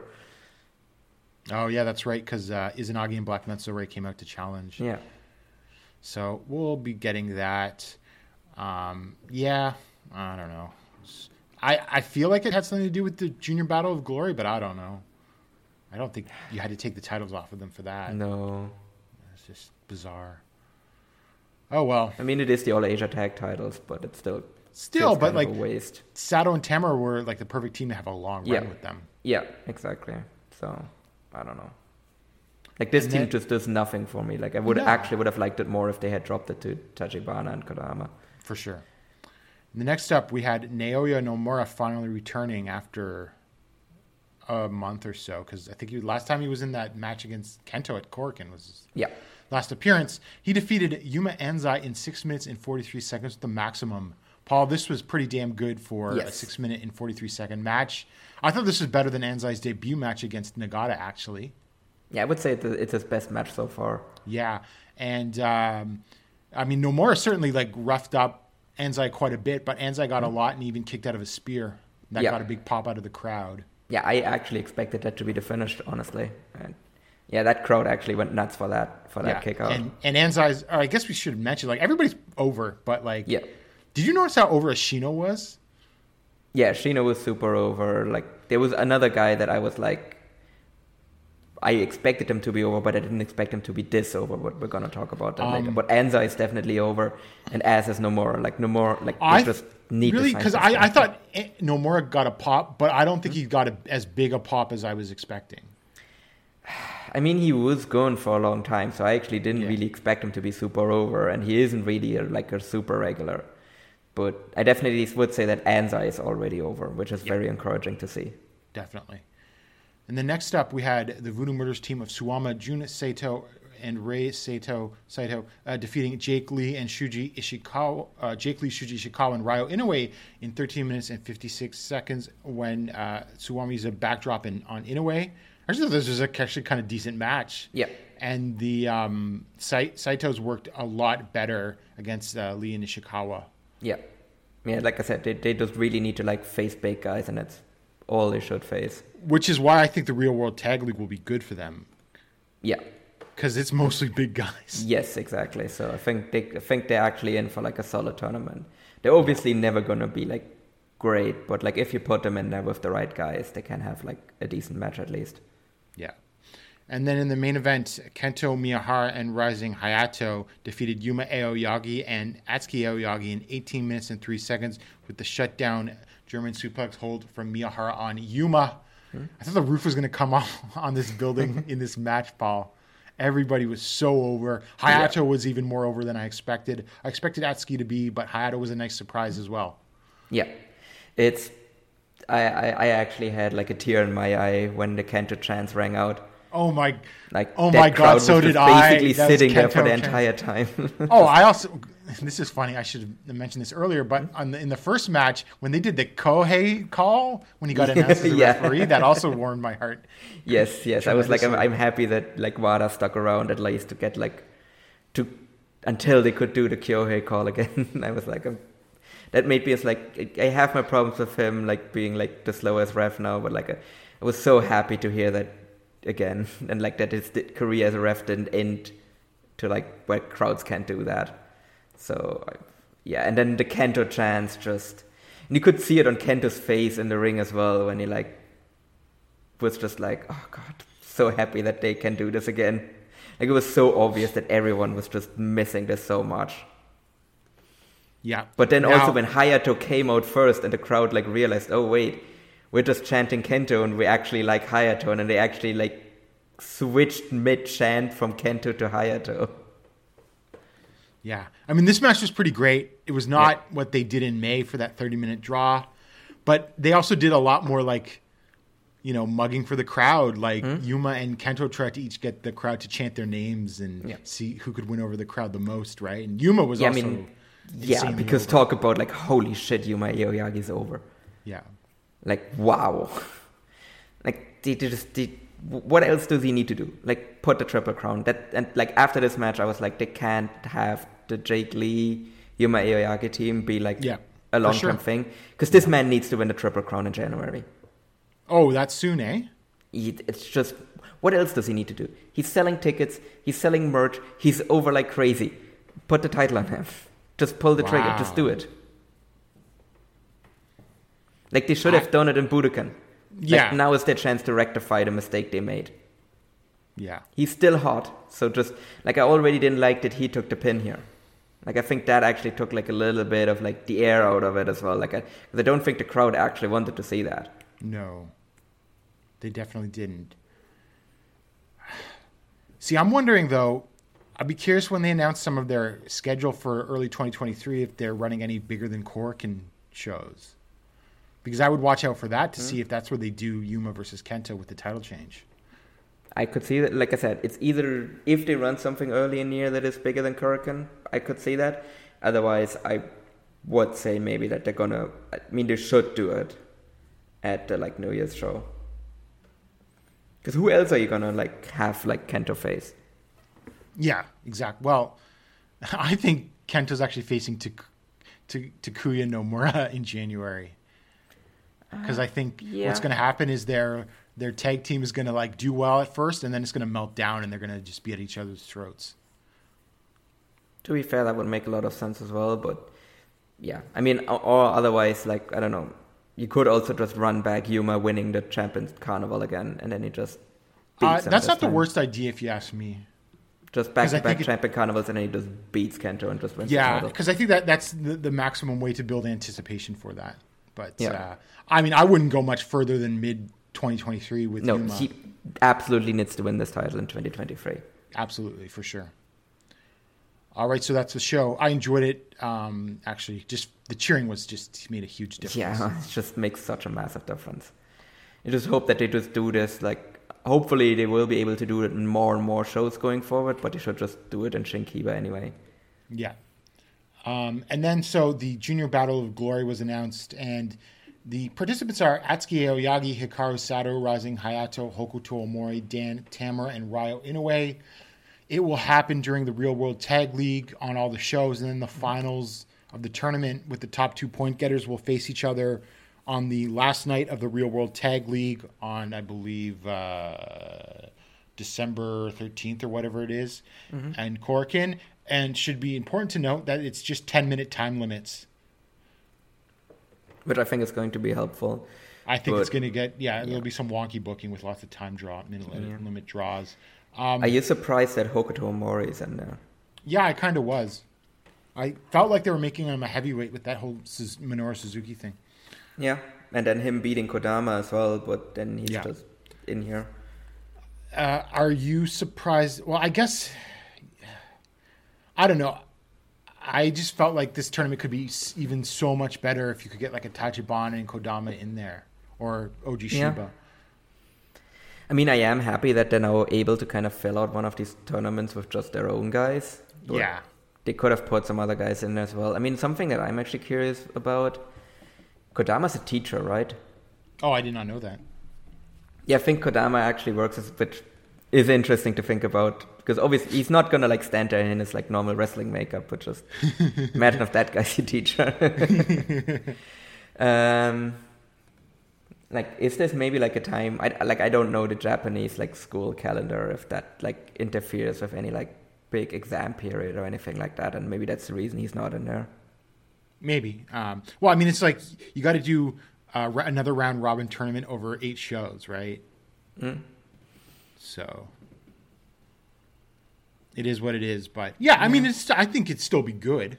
Yeah, I still like the lineup though. I'm actually sort of going with Hokuto winning this, especially since they kept him around in his. I could see that. I could also see Hikaru Sato winning it. Yeah. Where he could then challenge. So actually, here's the last block night in Osaka or December 4th. Sorry, I think the finals are on December 7th or something. So it's Atsuki versus Dan Tamura. Is that a Dan upset? It could be a Dan upset, yeah. To eliminate Now, Atsuki. here's why I think Hokuto might be winning. It's Hokuto versus Sato. And Sato and Hokuto have had like a number of matches before. But then who do you think is going to the finals? Because then one of the, like, there has to be a combination of these going to the, so like Rising Hayato and Hokuto Mori. Inoue. So I could see Rising Hayato versus Hokuto Mori. That's my guess. I could see that. I could also see Rising Hayato versus Hikaru Sato as a final. Yeah. That's very possible too. I mean, it's good in that like you can. It's unpredictable. Yeah, there's multiple. Yeah, you people certainly come up with more winners and final combinations than you can for the Real World Tag League. Yeah, no, definitely. There's definitely a lot more intrigue here. Like who's actually. Like, another thing I wanted to say about the Real World Tag League is, now that I feel like Ashino and Honda will win, obviously, we'll see. I just have a bad feeling about my predictions in this company right now, but still, I think we're getting like a finals final. Like, you mentioned that last time as well, yeah. But I feel like it's even stronger now. I mean, but we're already going to have a final match on that show because we're going to have the Junior Battle of Glory final on that show. Yeah, that's true too. I don't know. We'll see. And Paul, we have one more thing to talk about with All Japan. The most bizarre angle. It's the most bizarre angle I've seen in a long time. We had about Suwama and him bringing in the Ozaki and Yohiki. I'm into it. I'm not going to lie. It is, but it's like so out of nowhere. Well, the seeds were laid when Mayumi Ozaki sent a message to Suwama on Twitter. So on December 25th, it is Suwama and Mayumi Ozaki and Maya Yukihi versus Tsuji Ishikawa, X and X. I don't think they've announced this as zones. I don't think it's any of the Evolution girls. You don't think so? Would they debut him in a match like this? As Axis as well? But who else is it going to be? Well, people are thinking it's one of them's Unagi Sayaka. That wouldn't make a lot of sense, actually, yeah. Shuji made a tweet being like, I need to defeat these demons with some holy power. Yeah. Or it's going to be the Holy Demon Army. It's going to be Akira Taro and Toshiaki Kawada. Now, I don't think this was announced as the no DQ, but I honestly think it should be a no DQ match. It should be, yeah. Because, I mean, if you're not familiar, Mayumi you're going to have... what are the odds on a police run-in? Oh, very high. We are now the big All Japan debut of Police. So, Mayumi Ozaki, for those that are not familiar, is like a Joshi legend. She was involved in she's involved in some of the best tag matches of all time, teaming with Dynamite Kenzai against Manami Toyota and Toshio Yamada, who we'll be talking about in a minute again, actually. Hint, hint. And so she was in JWP, and then after that all, she starts her own promotion. Is it OZ Academy or Oz Academy? It's Oz. I always call it Oz Academy. Yeah, so do I. But, Oz Academy has been around since 1998, technically. Although they weren't always so much a regular promotion. But they're like if the Voodoo Murders ran a Joshi promotion, sort of. Yes. Ozaki-gun has been like a thing for like a long time now. Yeah. But it's actually inactive now, I think. Yeah. But Yukihi was a member of Ozaki-gun. So there'll be... if this isn't no DQ, there's going to be interference and like weapons in one way or another in this, right? It's actually on my Japan trip. Actually, the first show I went to, like literally like 4 to 5 hours after I got off the plane, I went to an Oz Academy show in Shinjuku Face, and that one actually had like a Aja Kong, Hiroyo Matsumoto, Kaori Oneyama, and Yoshiko versus Ozaki-gun, Yuhiki, Mayumi Ozaki, Suri Anou, and Yumi Oka. But that's 2 out of 3 falls good. match. And it went like 30 minutes. That sounds like it could be really good, though. It was really good. Like, I was completely jet-lagged, but I have very vivid memories of that match. That was really fun. So I actually hope that this can get close to that. Yukihi is also an incredible wrestler, too, if you've never seen her. Yes. So it really kind of depends who Shuji Ishikawa brings in for this. Funnily enough, Paul, I don't know. I was on Instagram looking at Zone's Instagram, and she was decked out in Voodoo. Yeah, yes, as I do. She was decked out in Voodoo Murders gear because she was at the Shinkiba show. Oh no! She broke my heart, Paul. It's actually a fun fact. It's because we have the shared Twitter account for the show, right? And you always get like recommended tweets. And we always get Zone tweets in there. Yes. But I don't think it's any of the Evolution roster. Okay. I just don't. But do we think that maybe then like whoever like the other two are and then like basically the 4 women in this match are going to be involved in Evolution in some way? I'm going to assume that if they're working with Ozaki, yeah. Yeah, which that's going to be because they probably they can't just have like the rookies basically on these shows. No, Joshi's still in that. There's tons of freelancers or people in small companies that are constantly freelancing available. You could fill out a show pretty easily. Yeah, but I think having someone like Ozaki in there is going to help a lot. Well, I think obviously her experience, and Yukihi is a great wrestler. Like how shall I put this? It's not my favorite style of wrestling, but I think it would be very beneficial to Evolution in its early days. Yeah. Because then they have something to overcome eventually. Yeah. And, well, do you have any... so I'm going with Unagi Sayaka, and who should be noted has been popping numbers for like small promotions. So why not bring her in? The one person that I'm thinking about because Ozaki is there, the first person that comes to my mind that might be on the other side in that case would be Aja Kong. Yeah, isn't Aja's home promotion technically still Oz Academy? Yes, she is. I think she's technically still signed to Oz Academy, yeah. That's possible. That would be interesting. Just because those who are kind of tied at the hip as well. Yeah. Yeah, I don't know. I'm just going with Unagi because she's the hot freelancer on the Joshi scene right now. And Shuji talked about using holy power to defeat the demons. So she's an angel, I guess. But, that's just a guess. I have no feeling for it. Well, if they don't announce who it is before the show, then I assume it might not be the biggest names. Because if it was like Sayaka, you'd announce that before the show. Oh yeah, if it was like Aja Kong, like also you announce that to like put some butts in seats. Yeah. So I have a feeling this December 25th show could be very weird. Yes, yeah. If this is where it's already going. Yeah, I mean, it's the Christmas Day show, so... Yeah. That being said, I'm still into it. I don't know. Oh, yeah, no, absolutely. Like, no matter who this is, I think it's actually going to be a shitload of fun. All right. And then, so that's All Japan. So we'll close the show with my Wrestling Observer newsletter Hall of Fame ballot for the first time ever. It is a true honor that I have a ballot after dreaming about it for so many years. Special thanks to Rich Craich for making this happen, actually. I owe him for that. And so might as well start off with Japan. I tweeted out my ballot on the Emerald Flow Show Twitter account, but there have been some minor changes that I'll go over quickly. So in Japan, you get 5 choices. I'm going with Akira Taue and Toshiaki Kawada, Shingo Takagi, Minami Toyota and Toshio Yamada.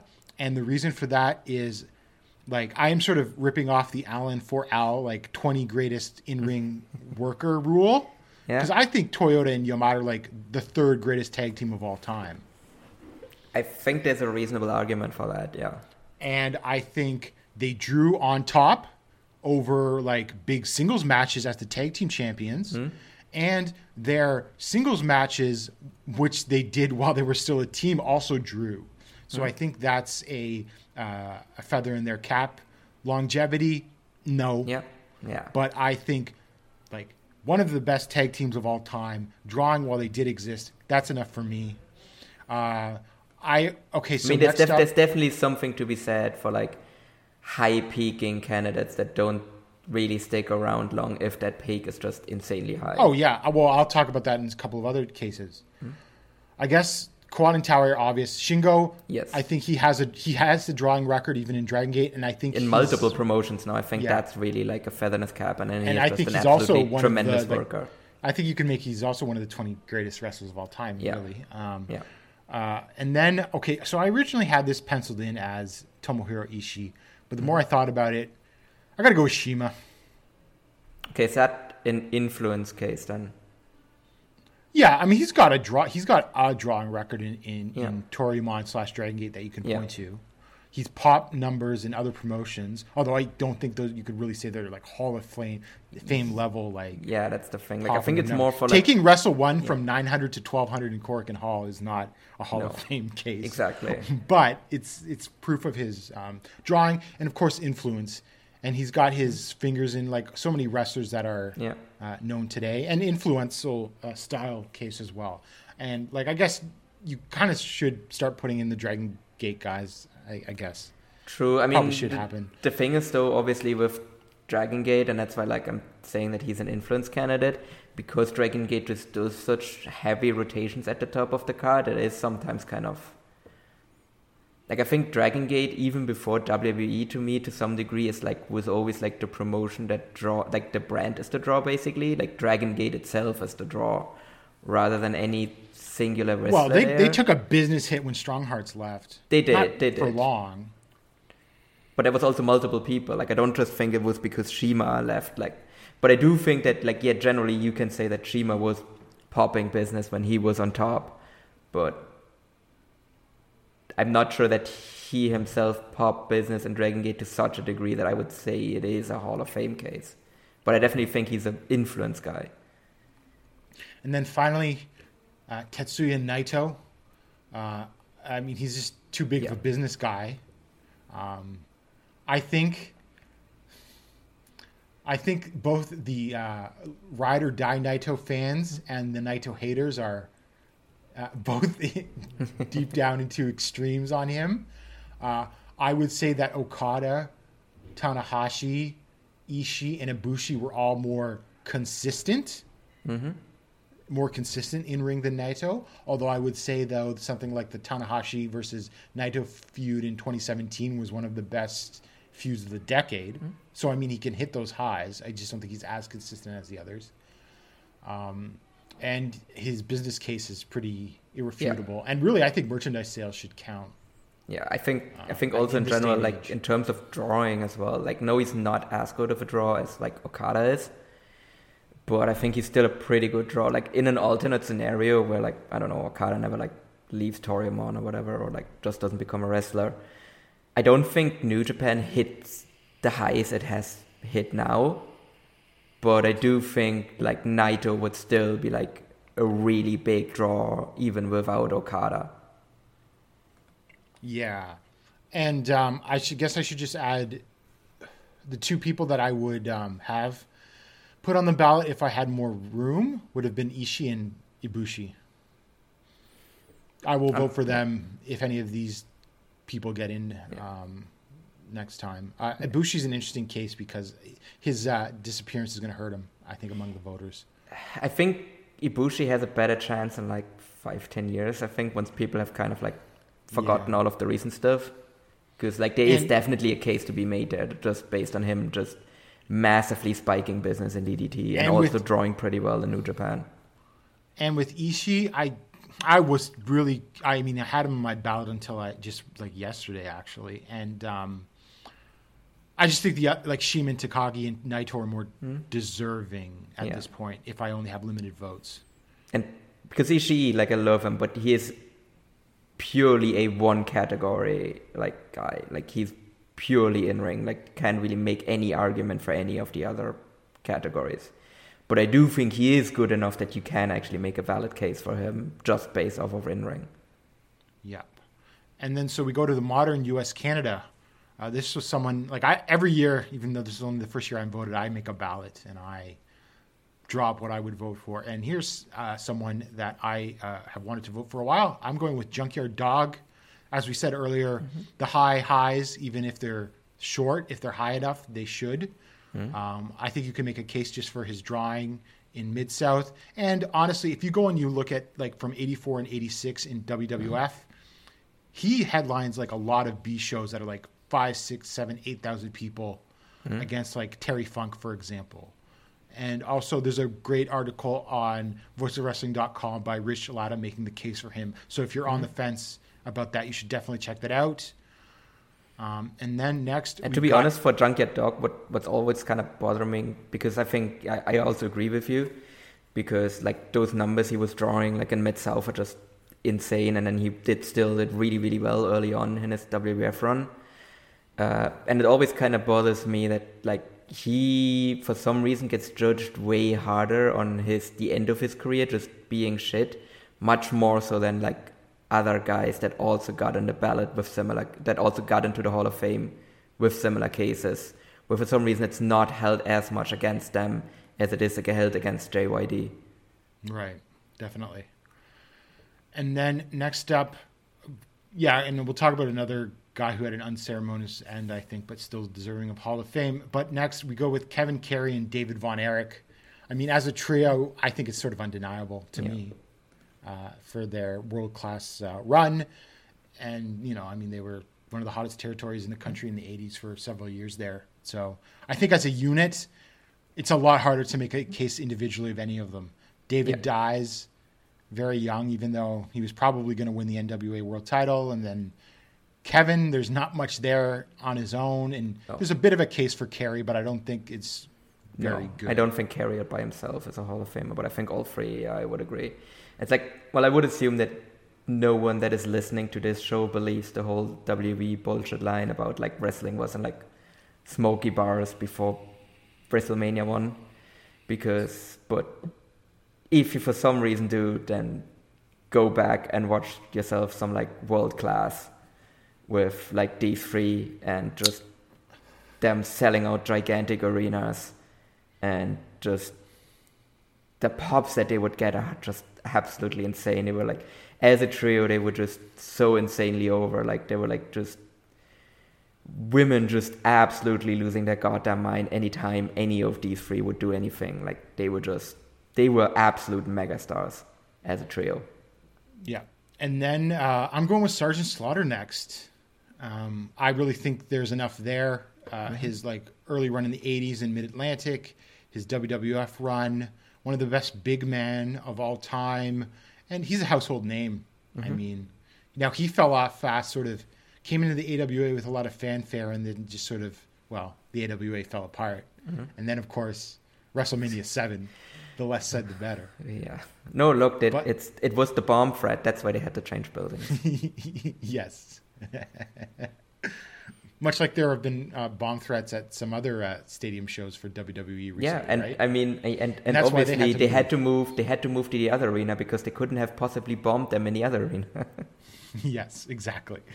And then my fourth and final choice in modern U.S. Canada is Paul Orndorff. I really think after he died and just looking into his drawing case, there's all the stuff with Hogan, but there's stuff in Memphis and there's stuff in Mid-Atlantic and Portland. It's just, he's a really good draw, sneaky good draw. And I think it's enough to get him in. And I mean, before he's like arm atrophied in the late 80s, he was a pretty damn good worker too. Certainly one of the best workers in the WWF in 1986. Yeah. Like he was definitely not someone I was even considering previously. But then I think like really like last year, kind of all of the research that was done around like Orndorff and everything, like the stuff that Joe did and everything, like that was really kind of like opened my eyes to just basic like, oh yeah, no, this guy actually like not just does he deserve to be on the ballot, but he should like actually be in as well. Yeah, and so you get 5 choices in modern U.S. Canada, but I had a choice, and I removed him.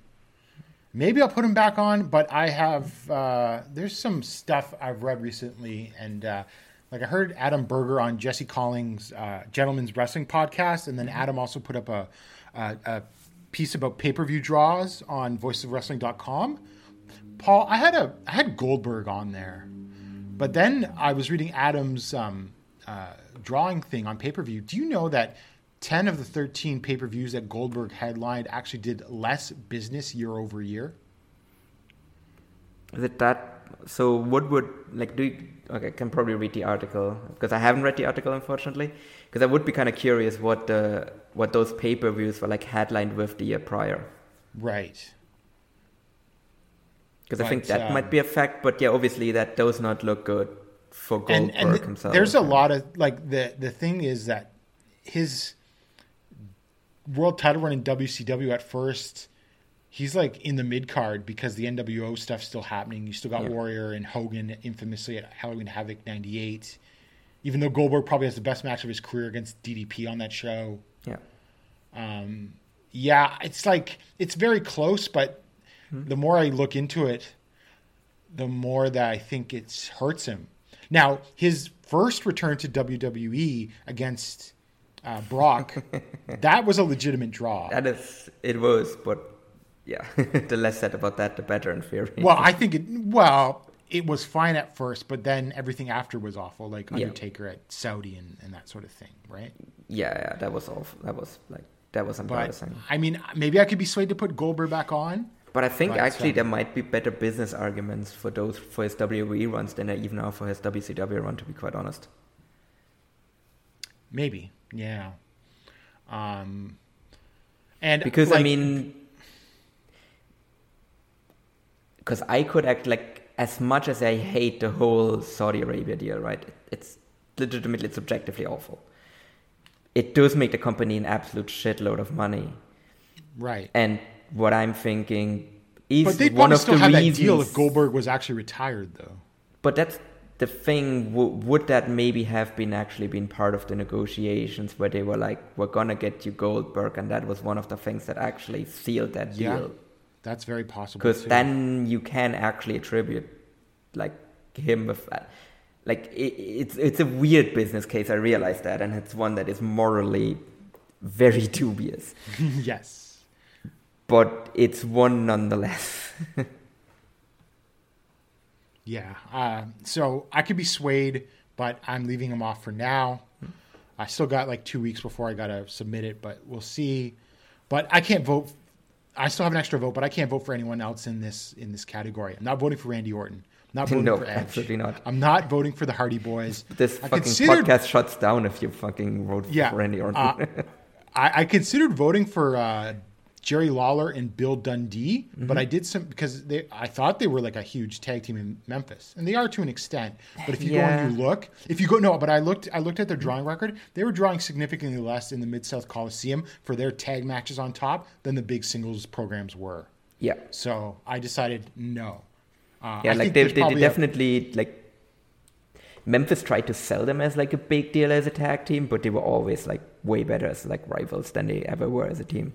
Yeah, I mean, well, Lawler's obviously in, but there's probably a better singles case for Dundee that could be made, for sure. So that is Modern U.S. Canada, and then historical.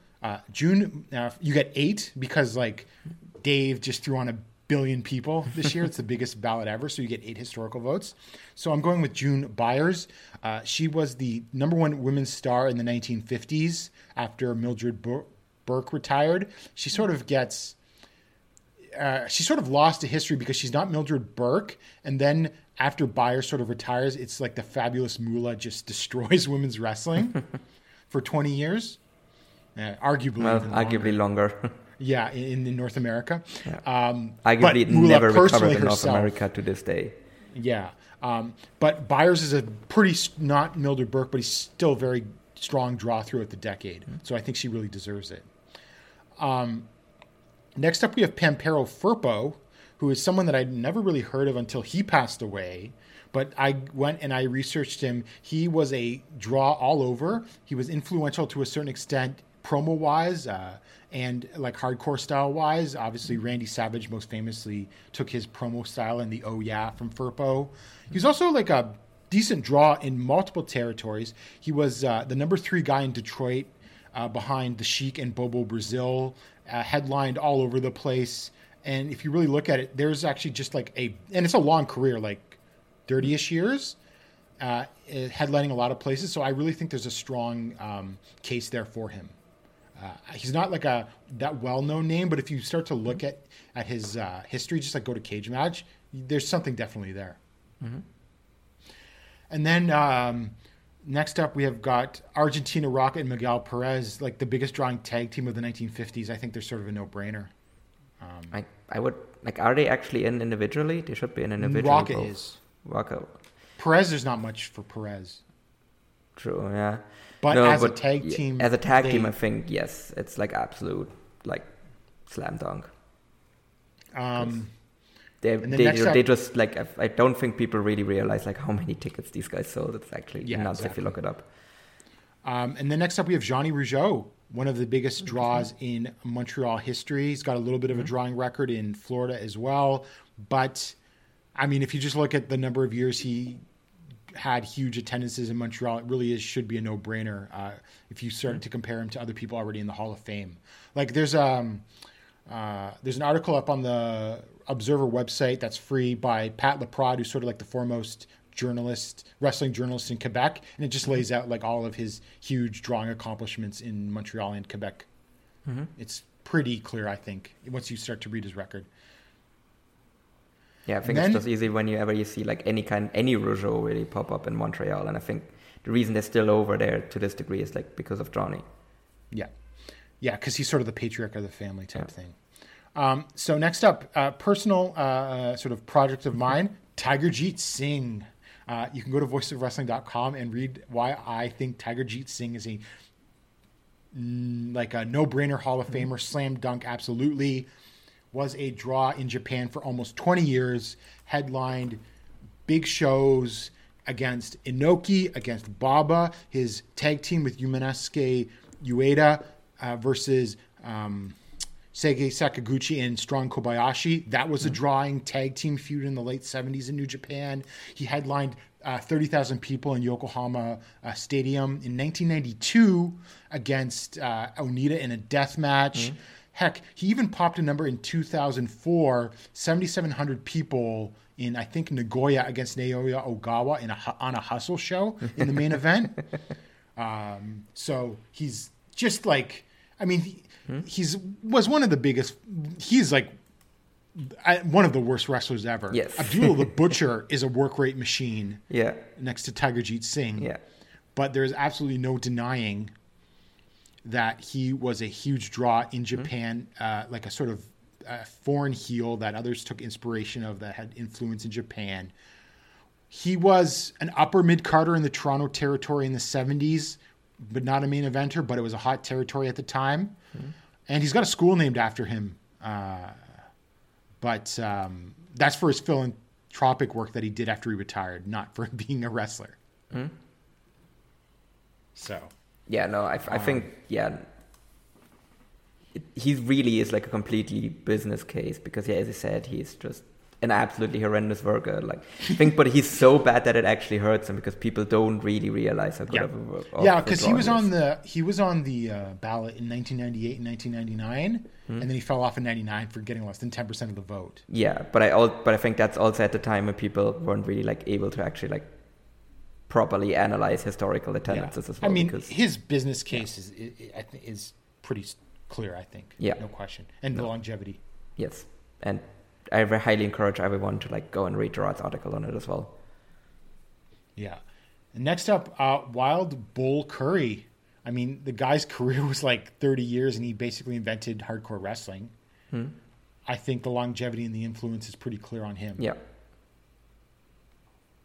I haven't really. I've only watched like whatever exists of him, and it's not much. He's not great, but he's like obviously like looks the part, plays the part, and if you sort of look at like other stuff from that time, he's completely different, just like doing all that like hardcore stuff. Yeah, as I said, like he's just a complete like influence guy because he's like, got longevity too. Yeah, longevity, and he's just like he literally invented an entire style of wrestling. Like, yeah, and then without him, there's no Nita. Oh, for sure, absolutely. Or Sheik. Yeah, because that would have been even a more direct. Yeah, Tiger Jeet Singh is like a very as well. And then next up, we've got Mad Dog and a Butcher Vachon. Mad Dog is in, but I think as a tag team, I was researching this, huge draw everywhere. Montreal, AWA, territories all over the States from like the 60s into the early 80s. So pretty slam dunk, I think. Yeah. If you actually sit down and look at the drawing record as a tag team. Yes, I think the whole like AWA, like I think people, just because of the way it ended, like I think some of the people whose main case as an AWA kind of get... Especially before 1980. Yeah, don't get the credit they deserve because that territory was massive. Like I said, there is a not unrealistic alternative version of history where the AWA is the promotion that survives if Vern plays certain things differently. I don't know, because I think Vern got too stubborn, whereas like Crockett would have been a little more flexible. No, but that's what I mean. Like that's what I mean. Like where Vern, like if Vern behaves differently, where he doesn't become stubborn, because there is like early in the 80s, he is technically like he's ahead of everyone else really, and then he just falls apart. Yes, because he's way bigger than Mid-South or Crockett are at the beginning of the 80s. Yeah. And then finally, for my last historical, Enrique Torres was a big star in the late 40s and the 50s in Southern California, the first big Mexican-American wrestling star. Like, if you actually go up and you look at his drawing record, it's pretty clear he should be in there. Just huge. But he sort of gets lost to time because, for whatever reason, like, LA doesn't figure it as much as into wrestling history as you would think for a city of its size, compared to your, like, St. Louis's or Kansas City or Minneapolis or something. Which is really weird because like that's really where like the first wrestling boom was in LA, but then LA just never became a big wrestling town after that. Yeah. So if you look up his stuff, and it's pretty easy to find like information about him, he is pretty clearly like a huge draw and a hugely historical significance. And so that's my historical, and then for my actually just real quick, a question: is Otto Vance in the historical bucket, or is he still in the Europe bucket? He is in the Europe bucket. I'm not voting in the Europe bucket. Yeah, no, that's fair, because that's basically is my pet project. I'm not voting in Mexico either. Eventually, I will actually. If he gets in a historical, I will vote for Otto Vance. I think there's a pretty darn good case. Yes, that's my pet project basically. Like eventually, like I will actually like sit down, research all of the info that is like to get there on him, because to me he's just an absolute like slam dunk candidate. Yes, for sure, definitely.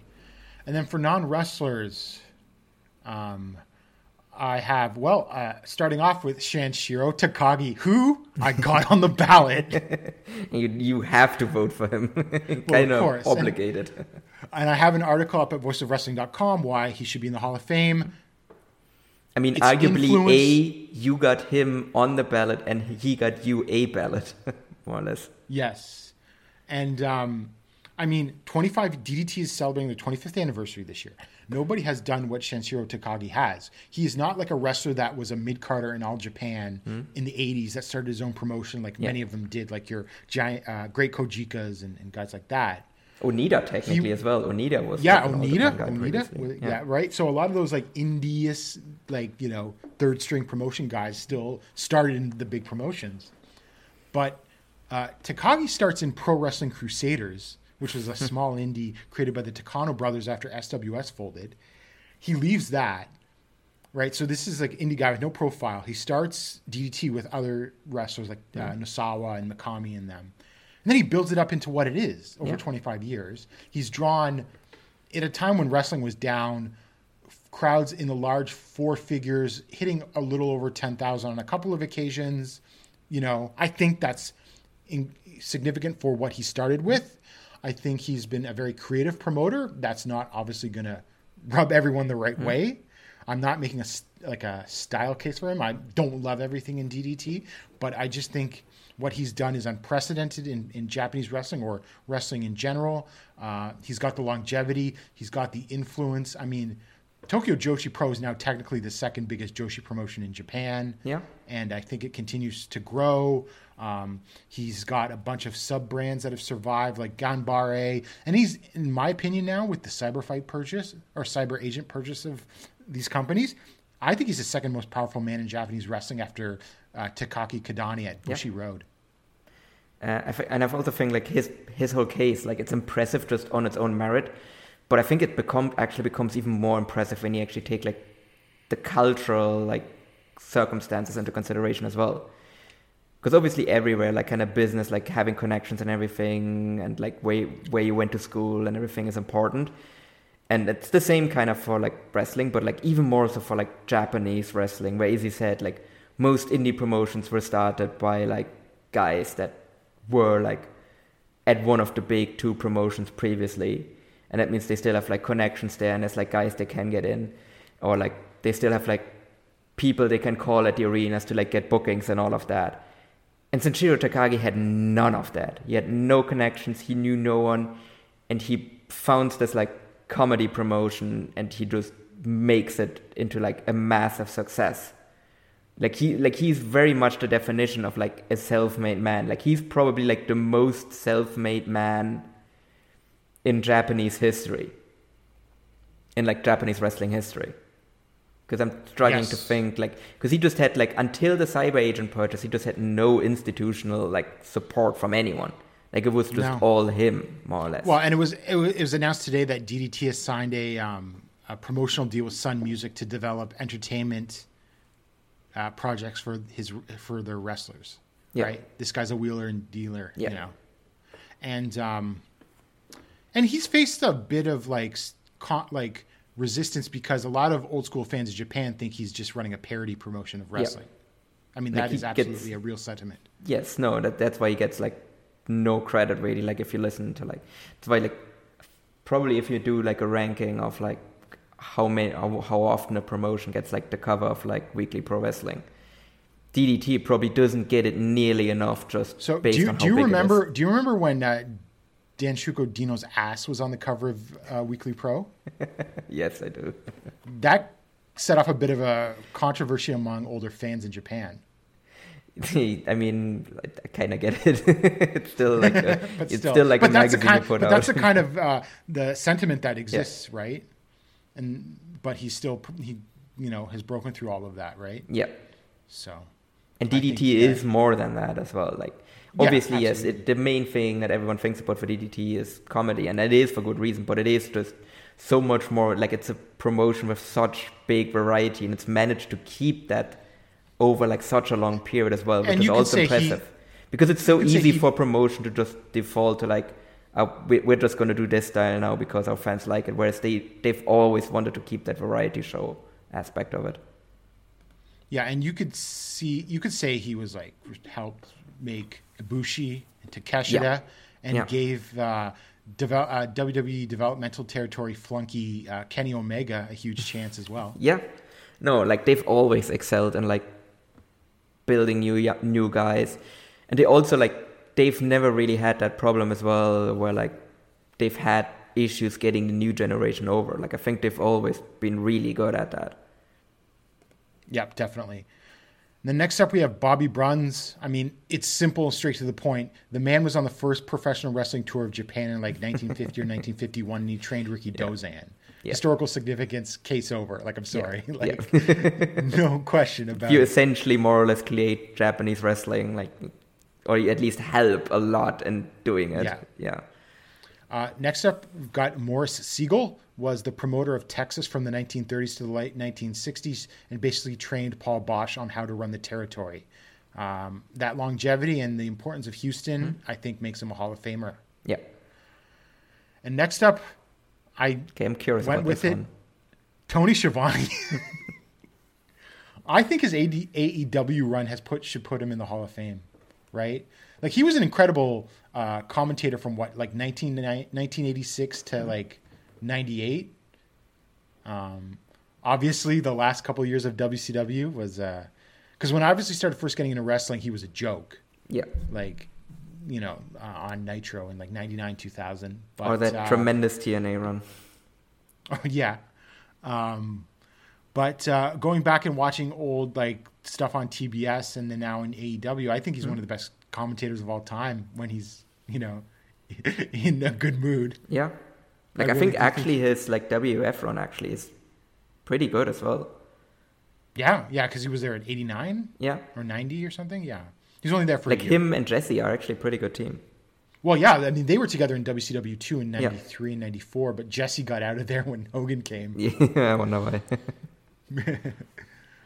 But yeah, I mean, you know, I mean, he'll tell you, he'll be the first to tell you he's admitted like he was an asshole in the late 90s and he totally destroyed his relationship with Bobby Heenan, and he admits it and it said it was his fault.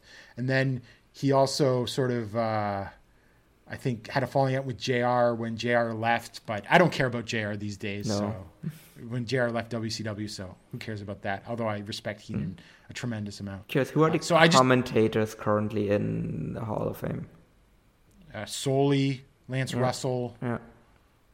JR, I guess. JR's probably in. Yeah. I think, right? Yeah. I mean, Heenan would be in as a non-wrestler, but that's probably more because he's a manager. Yeah. Who else would be in? Lawler's in, but he'd be in as a wrestler. Yeah. So I'm trying to think if I put Schiavone next to those. I mean, I would say I probably like him more than JR. Oh, yeah, for sure. Not just current, but like in general. Oh, yeah. All time, yeah. Yeah. JR was pretty good in the 80s, but... yeah. But, I mean, the fact that Schiavone is still, like, one of the best commentators today. No, yeah, exactly. Is like, absolute I think buffoon. Really with the AEW comeback, I think is really kind of the thing that pushes him over the top.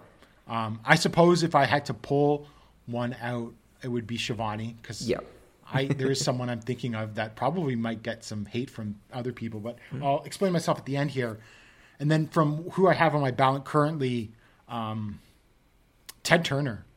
Like, people say that Ted Turner didn't do anything, but to me, just the fact that he decided that wrestling would be important for the expansion of cable TV in the United States, that's enough. That's enough historical significance, if you ask me. Completely changed the business. Because I think I would make the same argument for like someone like Kadani. Yeah. Well, Kadani sort of got run out of his own promotion for a bit, but has been reasserting himself recently. Yeah. But I think he really is like the fact that Ted Turner, because otherwise we'll just get like WE/WF like monopoly dominance like a decade earlier if Ted Turner doesn't decide that like he needs wrestling on TNT. That's true too. Him buying WCW or Crockett in 88 for sure. So like it's a massive like pivotal moment in wrestling. Like, so I think that alone, like that action alone, him buying it should be enough to like get him in there. And just that he also like just really solidified that like connection of like Turner or like TBS and TNT with wrestling as well. Yeah. Because I don't think AEW gets that deal otherwise. Oh, no. Not with them, no. Yeah. Yeah. And he just basically decided that wrestling was good for cable. And I think that was enough, really. Yeah. And finally, who I have now considered, and this is a recent development, Alex Richards put a really good article up on Voice of Wrestling yesterday about Rossy Ogawa. Now, a lot of people don't want to vote for Rossi. They think there's not enough there, and Stardom hasn't quite proven itself. Although I think if it does become the second biggest promotion in Japan and goes on an extended run, he deserves it in. But Alex highlights that Rossi might have had more of a hand in All Japan Women during the Crush Gals era and in the early 90s than is sort of realized, because I've heard all sorts of stories. I've heard Rossi was basically the chauffeur for the Crush Gals, driving them to the public appearances. But there seems to be information that Alex has gotten out there that, no, he sort of helped craft the whole brand image of the Crush Gals. And that he wasn't... Now, I'd always heard that he had a hand in booking of the interpromotional stuff in All Japan Women in the early 90s, but from the sounds of it, also possibly that Rossi was basically running the wrestling operations while the Matsunaga brothers were just the funders and the owners of the company. So if that's all true, I think that's a makes him a Hall of Famer. Now, what I want to know though, I need to get a little more confirmation on this information about just what exactly Rossi Ogawa did in All Japan Women during this time. Yeah. I agree, because right now I don't think it's a safe enough case. And if that information turns out to be true, and if Stardom actually takes off properly, I think he's a no doubt Hall of Famer in that case. I think the All Japan Women's stuff is enough to get him in now, but I would vote for him based off of Stardom in a few years. Yeah, I guess is my position on Rossi Ogawa. No, that's my ballot. But as of right now, he's not on it. But I really think that some people are not giving Ross. Well, once we determine what Rossi actually was doing, then I think he's got more of a case than some people think. No, if he's actually really pivotal for that All Japan Women's success, then that is an actual Hall of Fame thing. Just crafting the Crush Gals is a huge thing. Yes, that too. Because I thought he just drove them around to their public appearances. But again, that's kind of hard to prove in a way. That's my issue with it. I guess so.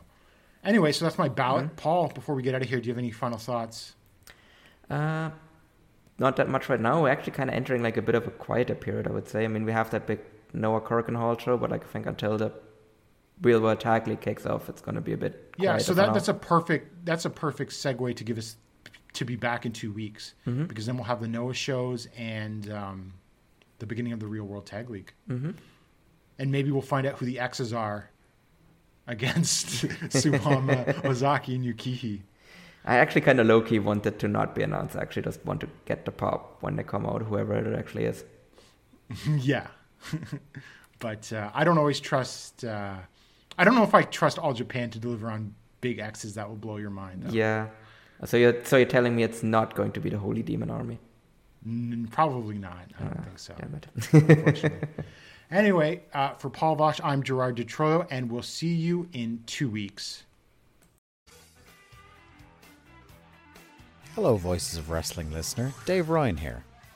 Have you ever wondered to yourself how many hidden gems are hidden away inside the last years of World Championship Wrestling?